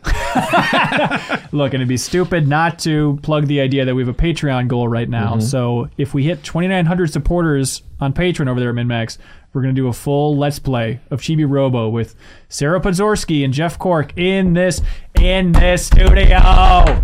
We can do it. Through it? I'll be there for sure. Yeah, absolutely. I'm perfect. looking forward to it. But that's Yeah. only if we hit it. And we can hit it Yeah. if people jumped into the $2 tier from listening or watching this. Is that enough? That feels... I'm at the $5 tier, man. Really? Hey, thanks, man. Cork was the first Patreon supporter. $25 a month. You were I'd the give to first one? Yeah. Wow. It's very impressive. 25. First one to pull out. It's 20. He doesn't know what he's talking about. Oh, okay. It's 25. Yeah. I chose my own amount. James Gameboy writes in and says, hey, not super gaming related, but how do you get a job that doesn't suck? Follow your heart. Yeah. I mean, so I have been thinking about this a lot lately. Yeah. Because I am starting to look for a job again. And part of what I'm realizing is that I think people get really caught up in the idea of a dream job really easily, right? And that somehow it's this like magic key to happiness if the tasks at your work are things that you are Right. passionate about that you're getting paid for. And I think this ties in well to a conversation we were having earlier, which I feel like I could do a lot of really stupid or terrible jobs and still And you have. and still enjoy them if I enjoy the people that I'm there doing them with. Totally. Right? Yeah. So I think the key to getting a dream job or whatever is maybe letting go of the idea of the specific duties or job description of that job and thinking more about the people and the environment and the impact that you want to have at the job you're doing. Well, Yeah. but I agree with you. But like, how do you do that then? Because you don't know who your coworkers are going to be until you start working there, right? Yeah, I mean, I guess a lot of that has to do with Knocking on the Like- doors ahead of time. no. I mean, a lot of it has to do with, I guess, not throwing away a job that you have that, like, if you're like, well, I like the people I'm with, but I don't like the work I'm doing, so I'm going to quit to get a dream job. You might get that dream job and then realize that you don't like the people you work with and it's not worth it, you know? Yeah. That's a good point. That's a good outlook for sure. I remember too, and it's hard for us to say stuff because I feel like we've been lucky enough to be in a position where we've had dream jobs or jobs that people look up to as like, that'd be amazing. Yeah. But part of it, and then I've talked to my brother because he's a struggling artist or has been for a while. And anyway, the thing we've talked about a lot is just like, are you comfortable where you're at? Are you comfortable pursuing this thing, even if it never happens, just because you enjoy the pursuit of that? Because you enjoy making art, or say you're an actor or whatever. Do you enjoy acting enough where it's like, it's okay, like you can act in like community theater, and like, is that fun enough in and of itself? Whereas even if you never make $1 million doing it, are you enjoying that? You got to be comfortable pursuing it just because you love the pursuit of it, rather Right. than like, because you will never achieve the pinnacle. Like, even if you become successful, you realize like, oh, there's something more for me to like run after up higher than I realized. Like, Yeah. I thought I was at the peak, but there's actually a higher peak.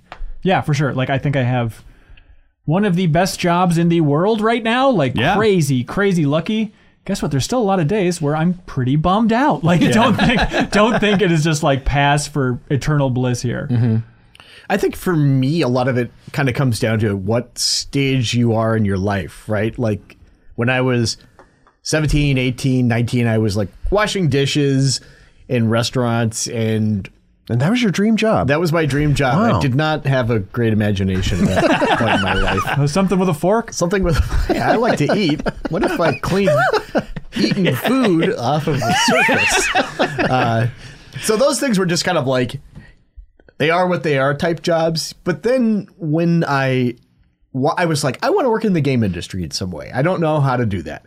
So I saw Nintendo had a job opening, and I looked at it and it said, you have to have a college degree. And at that point, I had dropped out of college. So that was kind of like well, I should go back to college and really give it a shot. And then from there, I've just, it's difficult to explain. And I think one of the things, like for us to look back on things, it's very easy to construct a narrative that supports how we got here. Totally. But one of the things I was very cognizant of was where I want to be and what I can do where I am to acquire skills and meet people, not in like a gross way, I don't think, but just like I like writing a lot. So I'm going to see if like I have jobs where I'm writing. Some of it I'm not writing what I want to write, but it's experience that then I can use moving forward.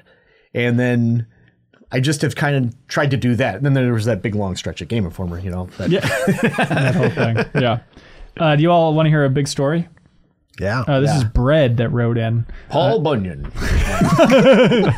Big story or a tall tale? Hey, MinMax crew, strange story for you.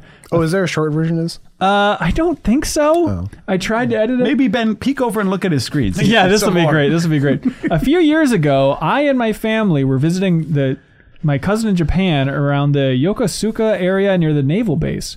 One morning, I was taking a brief walk with my mom when an old woman approached us as we were appreciating the quiet suburb we were wandering around and quickly directed us into her home. If that seems strange, imagine my surprise when we find out why. She was the mother of the sadly deceased Hyde, the lead guitarist of the Japanese heavy metal band X Japan. And because we were wandering around her neighborhood, she thought we were fans looking for her house specifically. Wow. What followed was 20 or so minutes of a little old Japanese lady who spoke very little English, eagerly showing us every bit of memorabilia she had of her son's career, from gold records on the wall, incredibly designed guitars and display cases, and even a collection of elaborate Slipknot-style masks that her son wore during some performances. Wow. At the time, I had no idea who X Japan was, so I mostly just politely nodded. But after finding out more about the history of the band and Hyde specifically, I look back on that experience as something truly special and unique. So my question here is, have you also ever made up a story? No. So my question here is, what's the most interesting experience, place, or thing you've ever stumbled into completely by chance? Huh. This house? Yeah, George, we're kicking down the door and walking in here. Well, okay, so like mine isn't like isn't that cool, or isn't even like, it's a slightly different construction, I guess, because the thing that happened to me that was so unexpected and that still like sticks with me is when I was I was working on a community theater production of Little Abner. And Little Orphan Abner? Little Orphan Abner. Yep, that's a show. But it's so what happened was one of the cast members was sick and was not able to do the show that day. Oh, no. And I had some theater experience, and I was helping out on the show anyway from on a tech capacity. And because it's community theater, you don't have like understudies for townspeople, like, you know, it wasn't even, it was a speaking role, but it was a smallish part.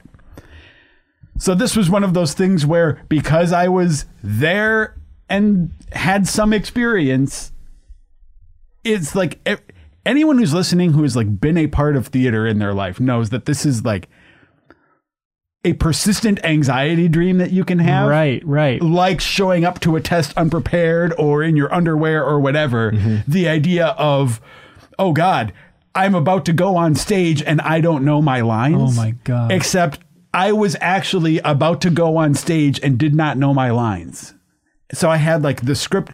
So fortunately, when you're working on a show, you at least you hear, like during rehearsals and stuff, you hear it enough that But that like puts more pressure. I'd rather go in completely cold so there's zero expectations. Like, I'm just going to read the script on stage, everybody. Yeah. I've never heard this before. So I was doing the terrifying thing of like between scenes, like flash memorizing, like I couldn't even memorize the whole scenes. It was just like, okay, wait for this line. And when they say this line, say this thing. And then wait for this line and say this thing. It was like cramming for a test in minutes. God. Wow. And we got through it. But What you should have done is on the back of your script wrote newspaper. extra. Yeah. So that was, I mean, again, That's terrifying. not as totally random, but that's a thing that's that I got interesting. like pulled into unexpectedly that, it feels exactly like it feels in your dreams when you're God. terrified of it. Yeah. I think of Waiting for Guffman, which is one of my favorite movies. When they're about to go on stage for the first time, Fred Willard, he's like, okay, remember everybody, if there's a pause in the show at any point, just yell at a line. Even if it's from another play, just shout out a line. This question made me think of, maybe not the most exciting, but we were on the Dreams cover story trip in England around Guildford, and JV and Elise and I were on the trip, but JV was in the hotel for some reason, and so Elise and I went to the town of Sheer, which is this tiny town outside of Guildford, just to like wander around and have some beers and stuff. And we were literally following, it's like there was just this dirt path leading out of the town. And we had a couple beers, we're wandering around graveyards for a while. It was a good time. We're like, let's just wander this path. I think there might have been like a dog walker on it or something. Let's just follow them. They seem to know what's going on. And so then we're just like in these rolling English hills that were beautiful. And then we came across this house and there was a plaque next to the house. Like, what is this? And the plaque said, Hyde's house? this is, and then the Japanese mother came out. Gosh. No, and the plaque said, this is the house from The Holiday, the 2006 romantic comedy where like Kate Winslet lived or wanted to live or whatever. And both of us are like, what the hell? Like, we're in the middle of absolutely nowhere. And it's like, hey, check out this novelty house. And I both of us were like, I think it's like an old movie. We're thinking of Roman Holiday. I mean, how could you even see the house through the crowds of people? It was like one cow. Yeah. I see what this is. Americans coming through. But then, like, I went back and was talking to people, and everyone's like, "Oh yeah, The Holiday. It's like a modern rom-com classic." So I had to like watch it with the girl I was dating with at the time. I was like, "Oh, that's cool. There's that house. that's funny. There it is. Look at that." I remember it was probably my first trip to England to visit Rare, but I had like a day in London itself, and my hotel was across the street from some museum. I was like, I got half a day. I'll go see what this, kind of wander past the museum, see what's in there. And I was like, oh, hey, looks like it's free, because I didn't know at the time, but most of the museums in England are free. So I walked in, and right there in the middle of the lobby was the Rosetta Stone. And I'm like, what? Yeah. This is wild. And then I was like, I guess I'll check out this museum. And I was also like bleary-eyed and kind of tired, so I got a Red Bull from the gift shop and was like, let's go. And there's parts of the Parthenon and all the stuff that Europe stole, or England, like from all those countries around there during World War II. Like, there was some cool stuff in that museum. Yeah, the British Museum, right? Yeah. Yeah. But I didn't know, because I didn't know how to read at the time. This so little museum, the British Museum. I was like, oh, some museum. I just saw the word Stone museum. columns, enormous place. Buses stopping in front. Oh, little hidden gem. Fine. I know it's not as cool as the house that you saw from Holiday. That's right. Chris Logan writes in and says, "Hello, Ben and the Flashback crew. I recently learned that Mystery Science Theater 3000 is based in Minneapolis and began on a local station. Right next to the old Game Informer office. It was right next door to the. I wasn't there, but Joe, were you there? Nope, I wasn't there. This is either. the Eden Prairie office. Yeah, I before heard the all one the that stories we from worked on. Reiner where they would have like sets and stuff they built from the skits, like right out front of of the Game Informer offices. That's so Like, weird. Yeah. So were any of you early fans of the show? Does a favorite episode or bit from Mystery Science Theater stick out to you? Oh yeah. You know the right audience here. Yeah, of course we're all fans of Mystery Science Theater 3000. My favorite episode, I have two, is I love Final Sacrifice, which is the one with, it's a Canadian movie with Rousdower, which is he's the perfect, he's supposed to be some hero, but he looks like he's just a hockey playing dude in denim. Huh. And there's this little like wimpy kid named Troy that he's helping out, and there's this recurring joke that goes through it about Troy being a big fan of what? Okay, so like I don't actually know this guy, but Larry Zonka, who's like a hockey player. Okay. I think. Anyway, lots of hilarious. I mean, you can't describe the hilarity of a It's Mystery impossible. Science Theater It's episode. impossible. But there's that one, and then there's Mitchell. Oh yeah. Mitchell's classic. Which is Mitchell is also the final episode that of Joel Hodgson's. Oh, really? Okay. Yeah. So those are my two favorites. That was really good. Yeah. God, this is not going to seem that funny, but I think it might have been the first thing I saw was like when they made the Mystery Science Theater 3000, like the movie, and it was just like bundling a couple together. I remember watching that at a friend's house. And there's one joke that I don't even know if it's funny, but it slayed me at the time. So it's like the first time I've ever heard of a joke like this, where it's aliens land or something, and they're talking about spaceships, and one of the guys in the movie is like, "Oh, these aliens could be from anywhere. They could be from Mars or Jupiter or Neptune." And then the Mystery Science Theater guys go, "Or Mars," and that just slayed me. Like something about that structure of a joke is just so funny to me. And then you eventually got back to that same structure, Corey, because it really stood out to me. Not that you're ripping off this old Mystery Science Theater joke, but there's an issue of Game Enforcer, like the parody video game magazine that you guys would do every April at Game Informer. And there was the one about the launch of the Xbox One. And it was Don Matrick, like a fake interview with Don Matrick, where he's talking about all the amazing things you can do with your Xbox One. He's like, on this thing, you can do everything. We've got it all. We've got Pinterest. We've got Facebook. We've got Instagram. We've got Pinterest. Like, and then the punchline is like, what about the games? And he's like, games? Oh, I forgot about the game. Yeah. But just the idea of listing Pinterest twice is like, that is exactly my cup of tea comedically. So thank you, Jeff Cork, for that good stuff. I can't remember the episode, but it's like a meme now. But I remember loving this episode when I was in college. It's one with Joel and this in the episode, like this group of teens are in like a recording studio, and they're Pod people. Yeah, the whole like it stinks. Yeah. But something about his delivery on that just made me just die. Like, good. He's the best. The guy has "I'm a virgin" shirt on. Yeah. I that was going to be my example too. Pod people. Yeah. And I love. There's a scene where for some reason there's a guy walking through the mountains with a gun, but they start listing off. They're like looking for people like, "Hey, Derek, where are you at?" And they start saying like, "Mrs. Beasley, Chief, McLeod." They just start listing off all these names, and I thought it was so funny for some reason. And I tried to work that into a couple of episodes of Replay. I know, just like Chief and McLeod.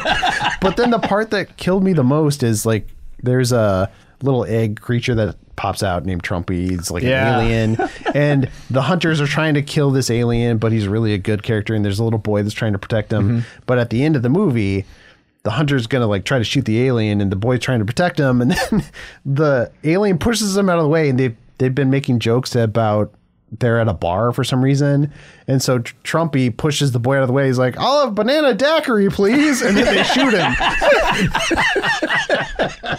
You remember that episode too? Like it has a moment that is a clear, we'll call it an homage to Close Encounters of the Third Time or Poltergeist, where like Trumpy's using his magical powers to make things in the little boy's room move around, and like toy robots and things like that.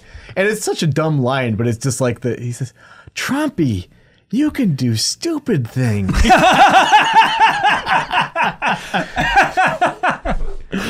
Patrick Polk writes in and says, "Welcome to the new installment of Second Chance Jokes," working title. We asked people to write in to fill in jokes that we might have missed on the podcast at some point. That's a good idea. In episode 1 of the Min-Max show, Kyle was talking about Control and said, I think actually, I take that back. I think Alan Wake is still my favorite Remedy, but I would put Control second. And somebody could have joked that they thought Laughter was his favorite Remedy. Oh, I was going to say Tylenol. Yeah. Well, we can always go back in time and re-record that first episode for you, Patrick. James Smith Alcohol. That's right. James Smith says, missed joke opportunity. You should have said that when you're talking about the empty Beyond Two Souls script in the Game Informer office, that was a metaphor for how Quantic Dream games talk so much without saying anything. Ooh, that's the type of joke that's it's a nod and scratch your beard type of thing. I feel like this segment should be restricted to the previous episode. Okay, hey, whatever people want Well, I to was find. going to say that actually would have been a better script. I think that's right. The blank pages. Yeah. Oh, that's good. Hey, we don't need a missed joke opportunity when Ben Reeves is on this show. That's actually really good. You know, it just popped into my head as real epiphany. I think the hardest I've ever laughed at something in a Game Informer video. I was thinking of like just locations. I was thinking of the studio. I was thinking of this. I wasn't even a part of it, but it was Extra Life when we did karaoke. We did it for a couple years, and it was somebody paying for you and Kyle to sing Despacito. If you've never seen this, That might have been the hardest I ever laughed. it is It was impossible to do that. ridiculous Oh. because they're like, they got the chorus down and then they're trying to stumble through every verse to read the Spanish so fast. And then it's like, as they were completely melted down, then they get back to Despacito. And it's just like, it got more and more just strained as they would just latch onto that chorus. It No is the joke, I funniest freaking texted thing. Kyle about that like a year ago. I was Really? like, remember that Despacito? It's unbelievable. Alejandro Medellin writes in and says, I was watching the Bubba Wallace docuseries on Netflix, and there's a moment after the terrible noose incident where the entirety of the sport comes out to walk behind him in solidarity before the start of the race. This is a NASCAR driver. It hit me so hard that I lost it and cried through the whole thing. When's the last time you got really emotional watching a movie or show? Oh, wow. Okay, so like, I don't want to make it sound like I'm some big tough guy here. I generally... No, Try and convince us. I just generally don't like break down and cry during things. Yeah. Your dogs are dead. Oh. I do, but No, he's not crying. But I do get those those swells, and there are times when I get close. Oh, interesting. Okay. And this is maybe a very weird example, but the most recent one for me is I was rewatching Bo Burnham's Inside, Ooh, interesting. and there's that song, White Woman's Instagram. Have you comedy song? watched this? Yeah. Oh, yeah, you think it's a comedy song Right. at first because it starts out with this whole thing of like it's basically just a send up of. Have you seen this, Jeff? Okay, Ben. Yeah. So it's the send up of Viewers, listeners. of all of the like insipid things. Hanson, have you seen it? Yeah. All the insipid things that like young white. Yeah. It's like an avocado. Right. Oh, a dog wearing a daisy crown, making fun of all of these like insipid things that young white women are posting on Instagram. Right. And you're kind of laughing along. It's sort of a one-layer joke, but it's like, oh yeah, I've seen those pictures. That's funny. And then like halfway through the song, he just drops this atom bomb on it where there's a section where he says her favorite photo of her mom. The caption says, Mama, I miss you. I miss sitting with you on the front lawn. And it That gotcha? goes on. Well, because it goes on about, because the things that he's been making fun of are like, oh, dumb pictures with her Right, boyfriend right. and her painting her stupid house or her dumb apartment in overalls and stuff. It's like all these things he's been making fun of her for. And then this one thing is like basically the other side of the coin of her like talking to her dead mother and saying, basically like, I'm doing my best, but I think, like Right. I found a boyfriend. I really love him. And That's interesting. your daughter didn't do too bad. Right. And then it cuts again to a bunch of insipid stuff. But suddenly everything after that is colored by that moment in the song, right? Like suddenly you're thinking, you're not pointing and laughing. You're feeling like garbage for laughing for the first half of the song. Yeah. Because now you're like, oh God, like there's a real person behind those posts. White women And- aren't awful and like by well, default. but also then the message Somebody had of to say it. like who knows what everyone is like going through, and yeah, what you're putting out on social media is a facade in a lot of ways and insincere, but like sometimes what's really going on is not the thing you're wanting to share with everyone. Yeah. So anyway, that got me. Interesting. I was thinking of when Moana came out, Cork. I remember coming to the office because you had seen it in theaters as well. And I was like, yeah, I had this weird experience where I don't know why or how, but the song How Far I'll Go melted me, and I could not stop crying and Corky like I was in the exact same camp. Something absolutely. about it, especially seeing that just in the theaters and how loud it was, just like, why is this song just destroying me? Something that destroys me generally in movies is like people doing their best. Right. Something about that. I think I'm generally pretty empathetic person, and like something about like bad stuff's happening and then like, but they're not giving into it. They're just doing the best they can. Like the end of Boyhood, for instance, just destroyed me in the same way. Yeah. Like, I think of the obvious, it feels cliche and it's sad that it's cliche at this point, but I think of like this Toy Story 3 scene in the incinerator, and like, speaking of trying their best, like the fact that Woody is fighting so hard to get out of there when everybody else had already resigned. It's like, oh my God, it's so brutal. yeah. Oh, Yeah. Is this supposed to be just entertainment that's made us cry? yeah. I I mean, it doesn't have to make you cry either. Emotional. What if something made you feel exceptionally joyous? Well, was it Encanto? I'm trying to remember how that ended. There's something, I feel like in a recent Disney movie I watched. This is going to be a good story. But This is unbelievable. that made me sort of cry. But then I was like looking at my cat and I was like, he's so tiny. And like thinking about how hard it would be if he was outside of my house and like had to survive in the world. Like, it's like, you're such a tiny creature. How do you survive? And like, I was like legitimately crying. I was like, are you okay? Like, it's like, What the hell? yeah, it's like, it's so hard for like tiny people or critters, tiny things. How wasted were you? No, not that day. Not that day. Not that day. No, you can't get me with that one. I think so. Let's see. Hey, dumb question. I feel like a lot of people who have kids say this, that like they get so much more emotional watching movies. Do you? Because when I think of like getting really emotional about media or like listening to music, it's like, well, that's like you have peak emotion listening to or consuming media when you're a kid, right? Mm-hmm. But is that not the case? Because I find myself crying to movies so much more as an adult. Do you think, 100%. Yeah, I think you just, as you get older, unless you're Joe, you get kind of softer, a little more raw. But what is it? Is it because you've felt so many things in life that more things can connect to real emotions you've been that's through? probably it. You can probably identify with things in ways that are like more abstract when you're younger. Right. Well, I feel like, because I don't have kids either, but I do feel like I connect with, those Disney films where it's the parent and child thing. Mm-hmm. Even though I don't have kids, I kind of feel what the parent feels a little bit more. I'm like, oh, that would suck. Mm-hmm. Like, and that's how it's get that cat in the house. It's so hard. I don't intend this to sound like smug, because like I know for a lot of people it's like, I don't want kids, and I think that's awesome that they recognize that they're not going to have kids. More power to you. But I will say that I was shocked at how, at least personally, my relationship with media, in particular stories about like dads and kids, those resonated like a million times more when I had kids of my own. Like I remember like The Road, for instance, was like one of my favorite books for a long time. And then I read it after I had kids, and it was just like it hit significantly more than like I loved it before, but it just seemed a little abstract, kind of. Did God of War 2018 get you? I thought it was really fun. I think their relationship didn't. I found it. I don't recall. You never paused about tapping your son on the back, saying, "Hey, good job, boy." No. You sure you were watching this? This guy's head's all bloody. Cool relationship. Nick from Atlanta writes in and says, "Hey, cool former GI people, you've all now left Game Informer."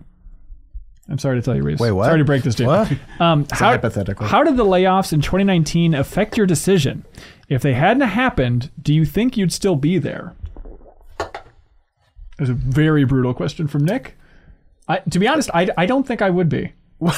Well, you don't think you would be there? No. Oh, interesting. Because I feel like those layoffs had a direct impact on you leaving, though. More so than even us. Well, yeah. I mean, that was the idea, yeah.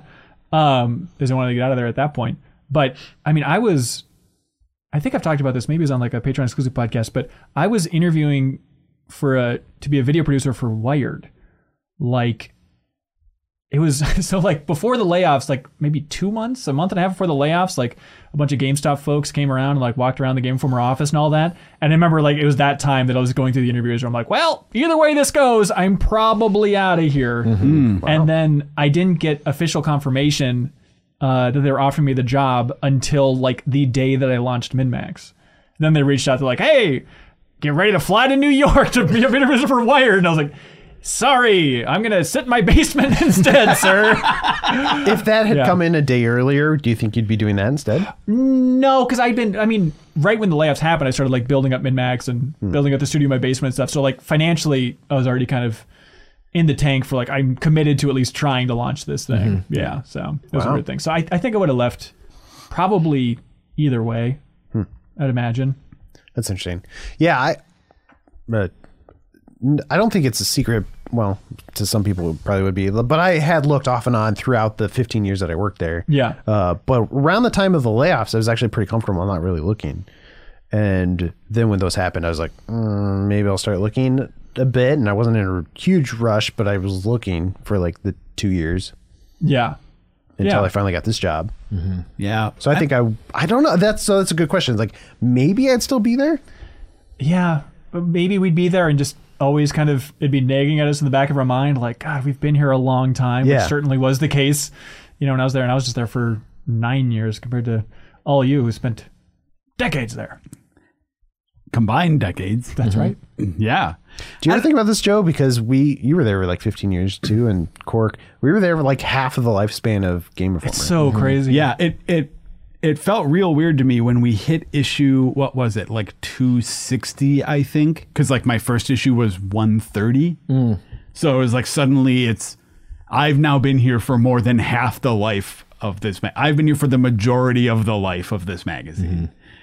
Which felt so weird because when I first started, it's like, well, here's my first issue. And there was already this huge backlog of issues behind it that I was like putting on the shelf, right? So it felt like I was just a drop in the bucket. And then one day you look back on it and it's like, I have a collection of every issue that I worked on. And like, there are hundreds of them. It's so crazy. So...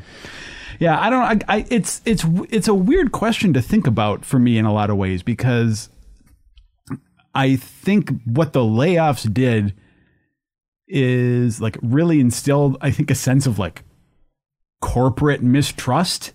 Exactly. That like nothing changed. Well, I mean, okay, a lot changed staff wise, but I mean, on some level, there was.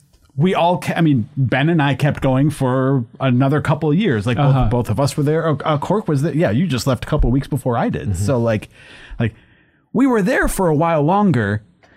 But I think it's important to contextualize that in that like there were the layoffs, and then 6 months later there was the pandemic with a lot of uncertainty in the job market and all that. So there was a long time where even with this like this mistrust of the corporate entity there was still it's like, well, having this job is better than no job. Right. Like in the pandemic, we're working from home. I'm still working with these people I like. And no matter how even if I'm feeling bad about this, there are people on staff who still want to be here and want to be doing this. And I want to like, if I can stay and help them for a while longer, I'm happy to do that too, with that. So that's sort of what I got caught up in there after the layoffs. But I feel like if they'd never happened and it was just, July 2019 on the timeline forever going past that, no one else left, no one like no big changes. I think I probably would have kept riding it out. Yeah. And it's tough to answer this question without making it feel insulting to like the people who were there after the layoffs and stuff. Was like, I think the staff right now is incredible. Yeah. But it is just like the feeling is, we were just struck by a lightning bolt from GameStop, and it made me mistrust all corporations and everything they could possibly say at any point. Like really what it is like, I feel like for all of us that were there during the layoffs, like that is just a traumatic event. Right.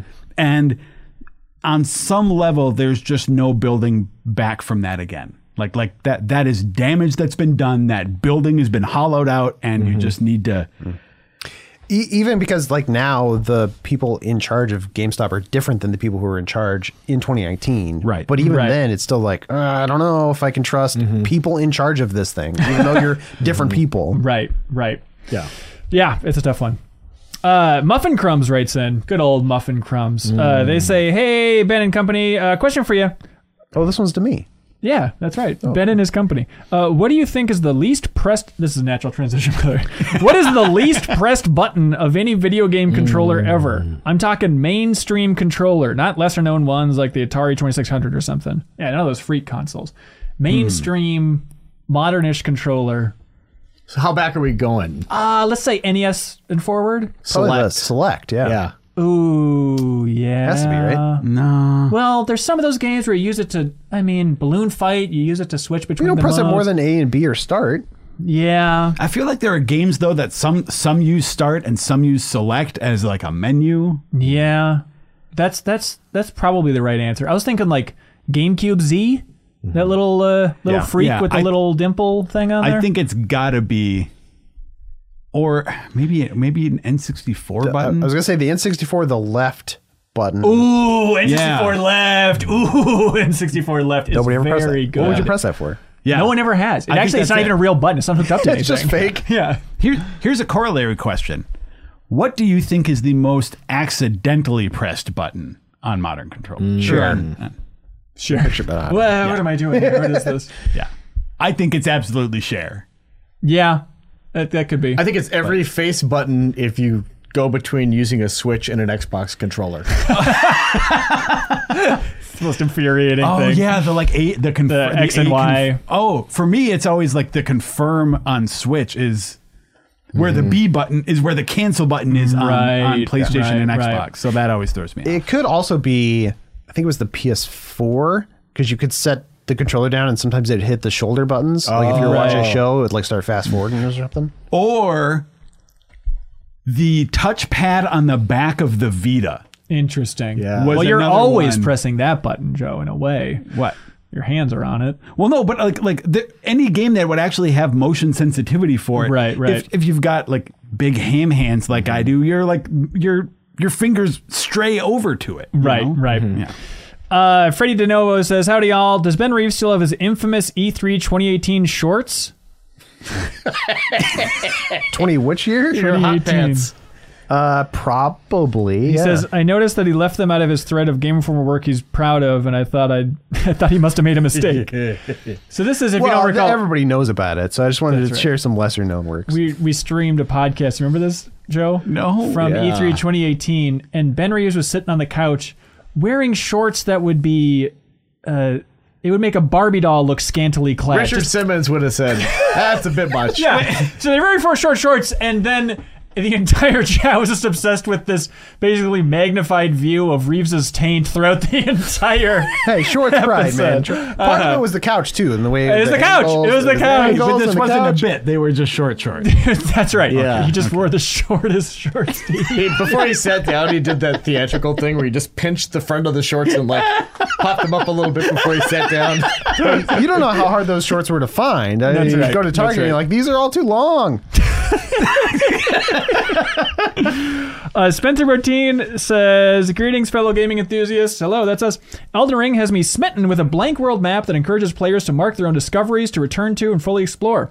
I attempted to replicate this with Horizon Forbidden West, and I turned off all map icons and freed myself from question mark hell. My query, excuse me, getting emotional now. My query, could open world game fatigue be remedied by simply removing all these damn icons and giving the player full autonomy? A full Autonomy. mechanical Turk of their own adventures. Yeah. He didn't say if he enjoyed Horizon more by doing that. I think, yeah, it's implied, I think. I like that idea. It's like everybody talks about, rote open world design. But yeah, if you just stripped off the UI from Horizon, that's basically a Breath of the Wild then. I feel like the problem is not the UI. Yeah. Like open world fatigue is not too many icons. It's too much space and too little of consequence to do. You know, like I think if you want for me, if you want to fix open world fatigue for Joe specifically, Yeah. you have smaller worlds that you don't need, to like get on your mount and ride 7 minutes to get to your destination. You have a world that is like, I mean, if you have a mount, that's fine, but just not that huge size. And then you have activities that aren't all just repeating the same things, right? Like, I think there are lots of things like open world wise that I think you can criticize the Assassin's Creed games for, and Valhalla specifically.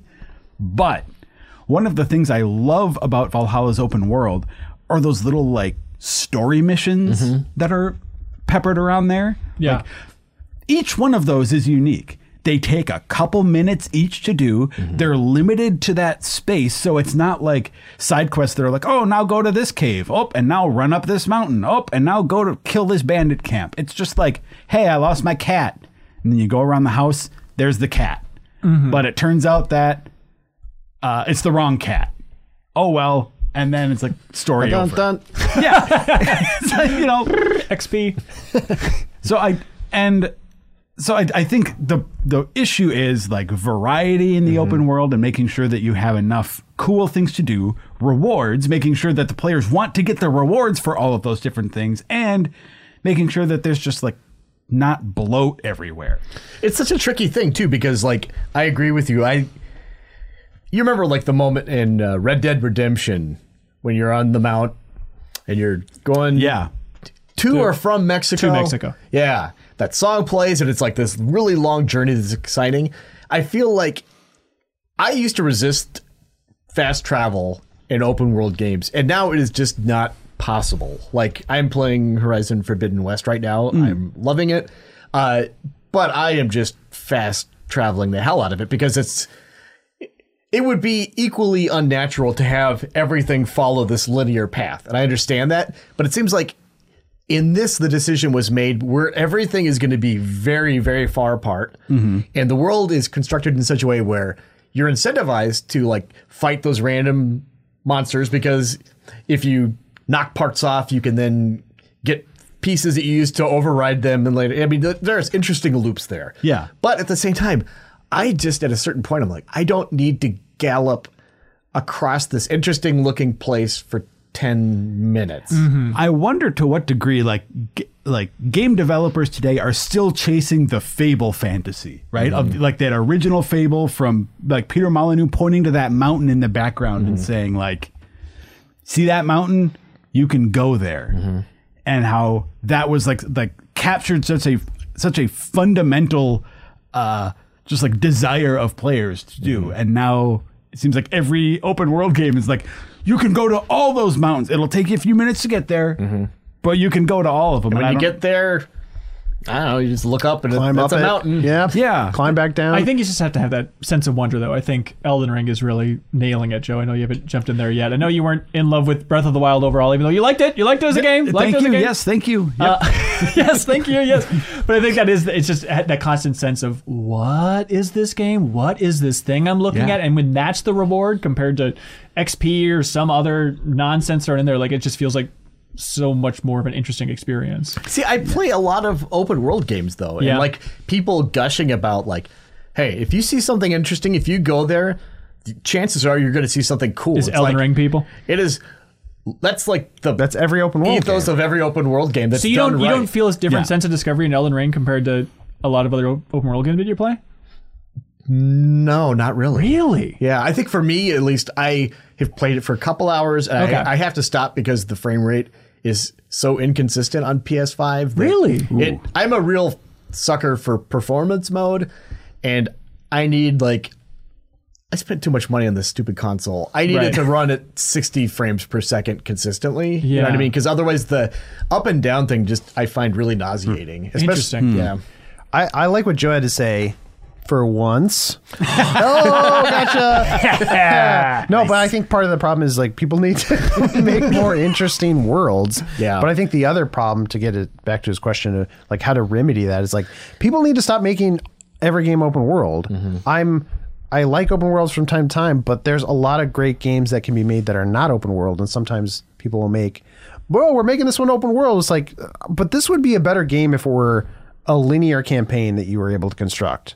Stuff like The Last of Us, for example. It's a great game, and it doesn't need to be. It wasn't an Even if open it world started game. as a more open design, then they were and like, they probably were like, this doesn't work. That's why we need to make it a non-open world game. yeah.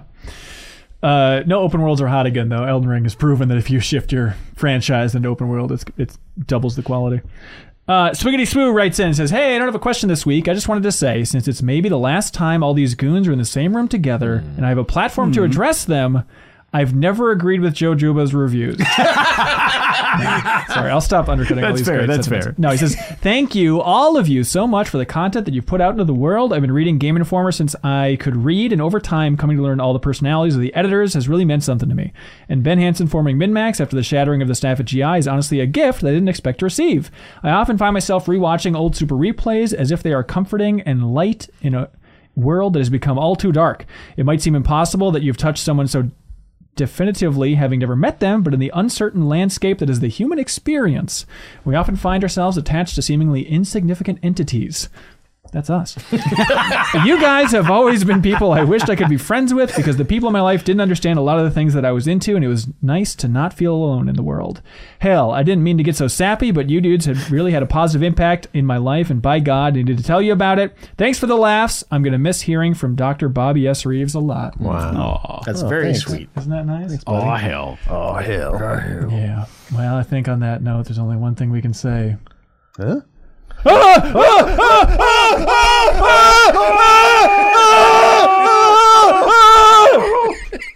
For some reason, we did that back on the Game Informer show. For some reason, I don't know.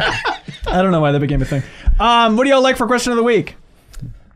There's a lot of good ones. I wasn't listening to you. What?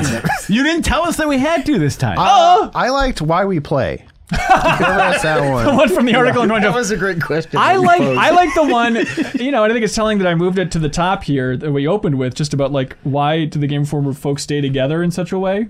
That's a nice sentiment. I think that's an appropriate one for this episode. Yeah. That or Mystery Science Theater. That's true.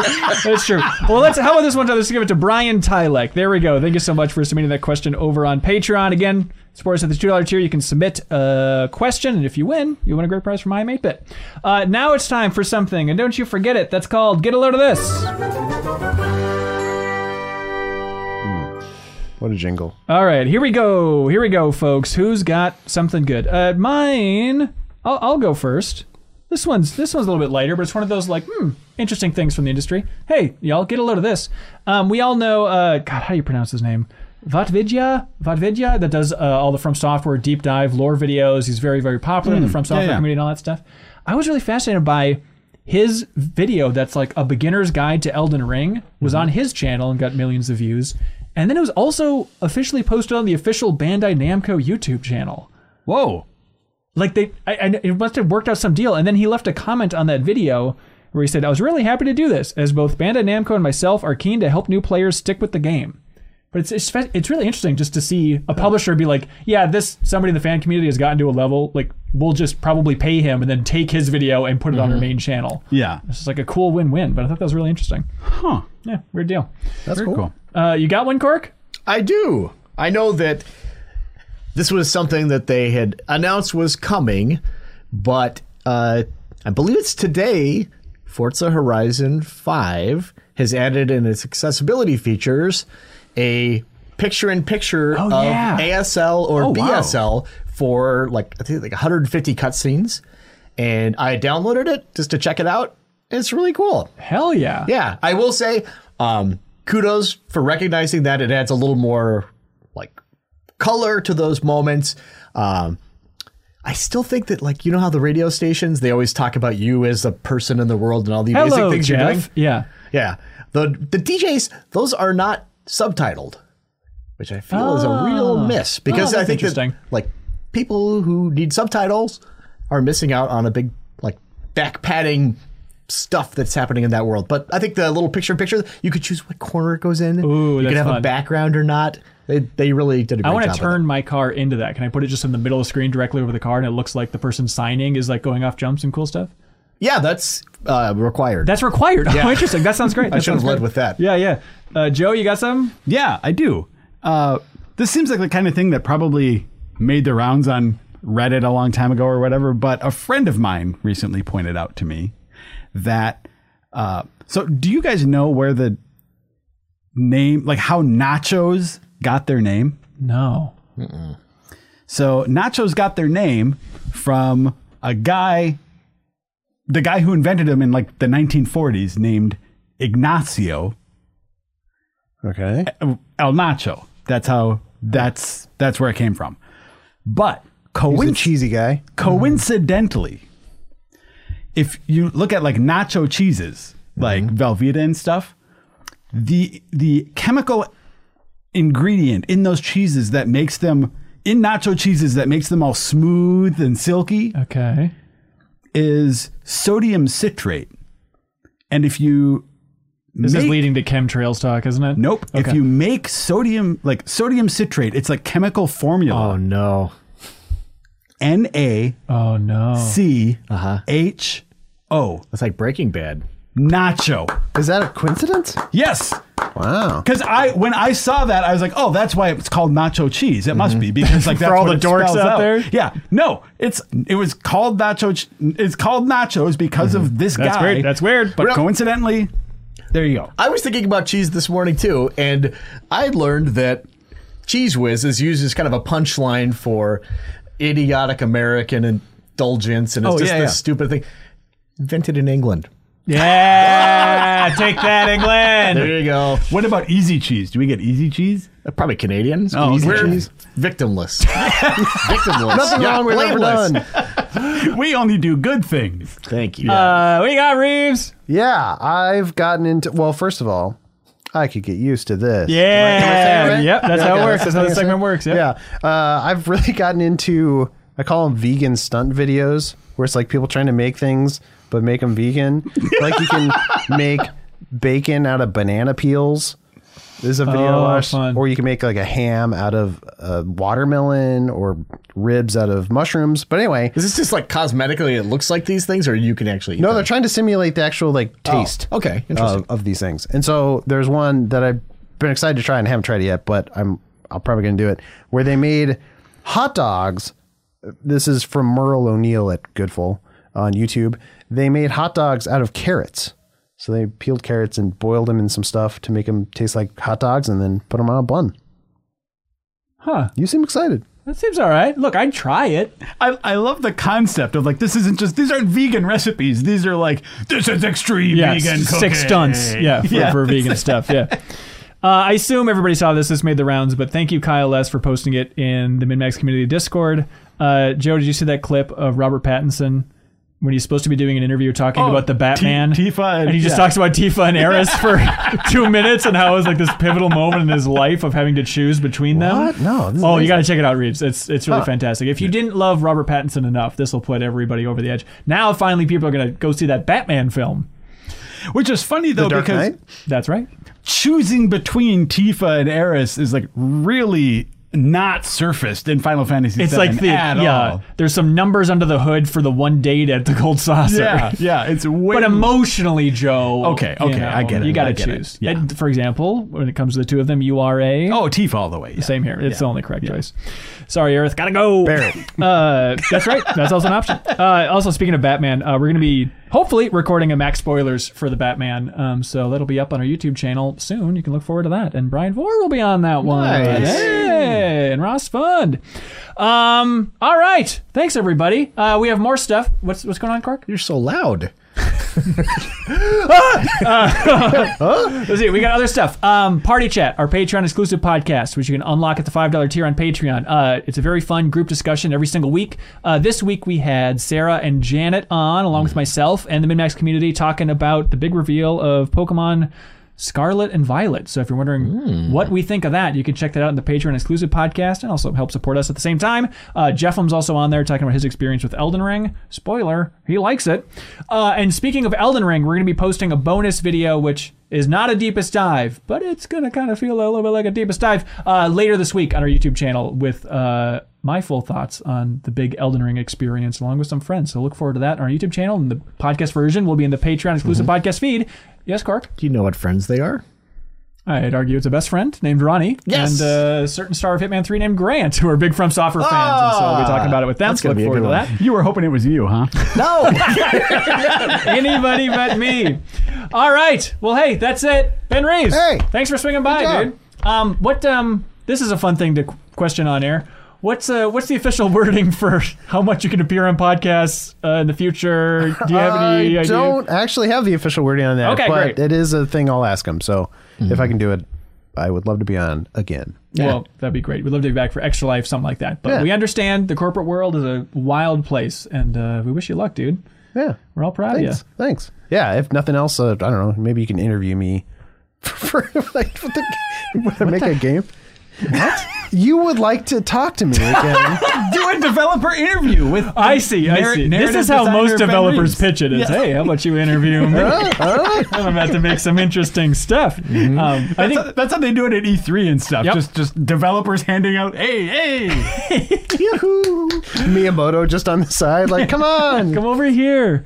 I think it can all be summed up by there was a comment on the last episode of the Game Informer show that made me laugh, where somebody just commented. They said, "Good luck on video games, Ben." And I think this commenter speaks for all of us, man. Yeah. Do it. Good luck on video games. Well, hey, that's it, everybody. Thank you so much for watching or listening. We do have a segment called Game Champions, where you can choose any game under the sun to become the official champion of that game. We have a whole new batch in March, so you can still jump in there at the $50 tier if you want to choose any game under the sun. We'll list you as the official champion, tweet it all out. For example, we have people like Steve B. He chose Jack 2. PrettyGoodPrinting.com chose Ultima Online. Dominic Sachoki, Joe, you'll like this, chose Xenosaga Episode 1, of course, as the Yes. game he wants to be the official champion of. And I thought it'd be only right, Reeves, to make you an honorary game champion for free. So you're officially on the board, dude, with Panzer Dragoon Saga. Oh. Nice. Whether you want to be or not. I know Oh, that's you a great choice. Is that your favorite game? It's a game that I've said at times is my favorite game. There it There you is. So go. you're officially the game champion. Congratulations, dude. Now you have an NFT. Thank you so much, everybody. Thank you all for being here, and we'll see you next time with a new episode of the MinMax Show podcast. Until then, be good, have fun, let's go. Bye.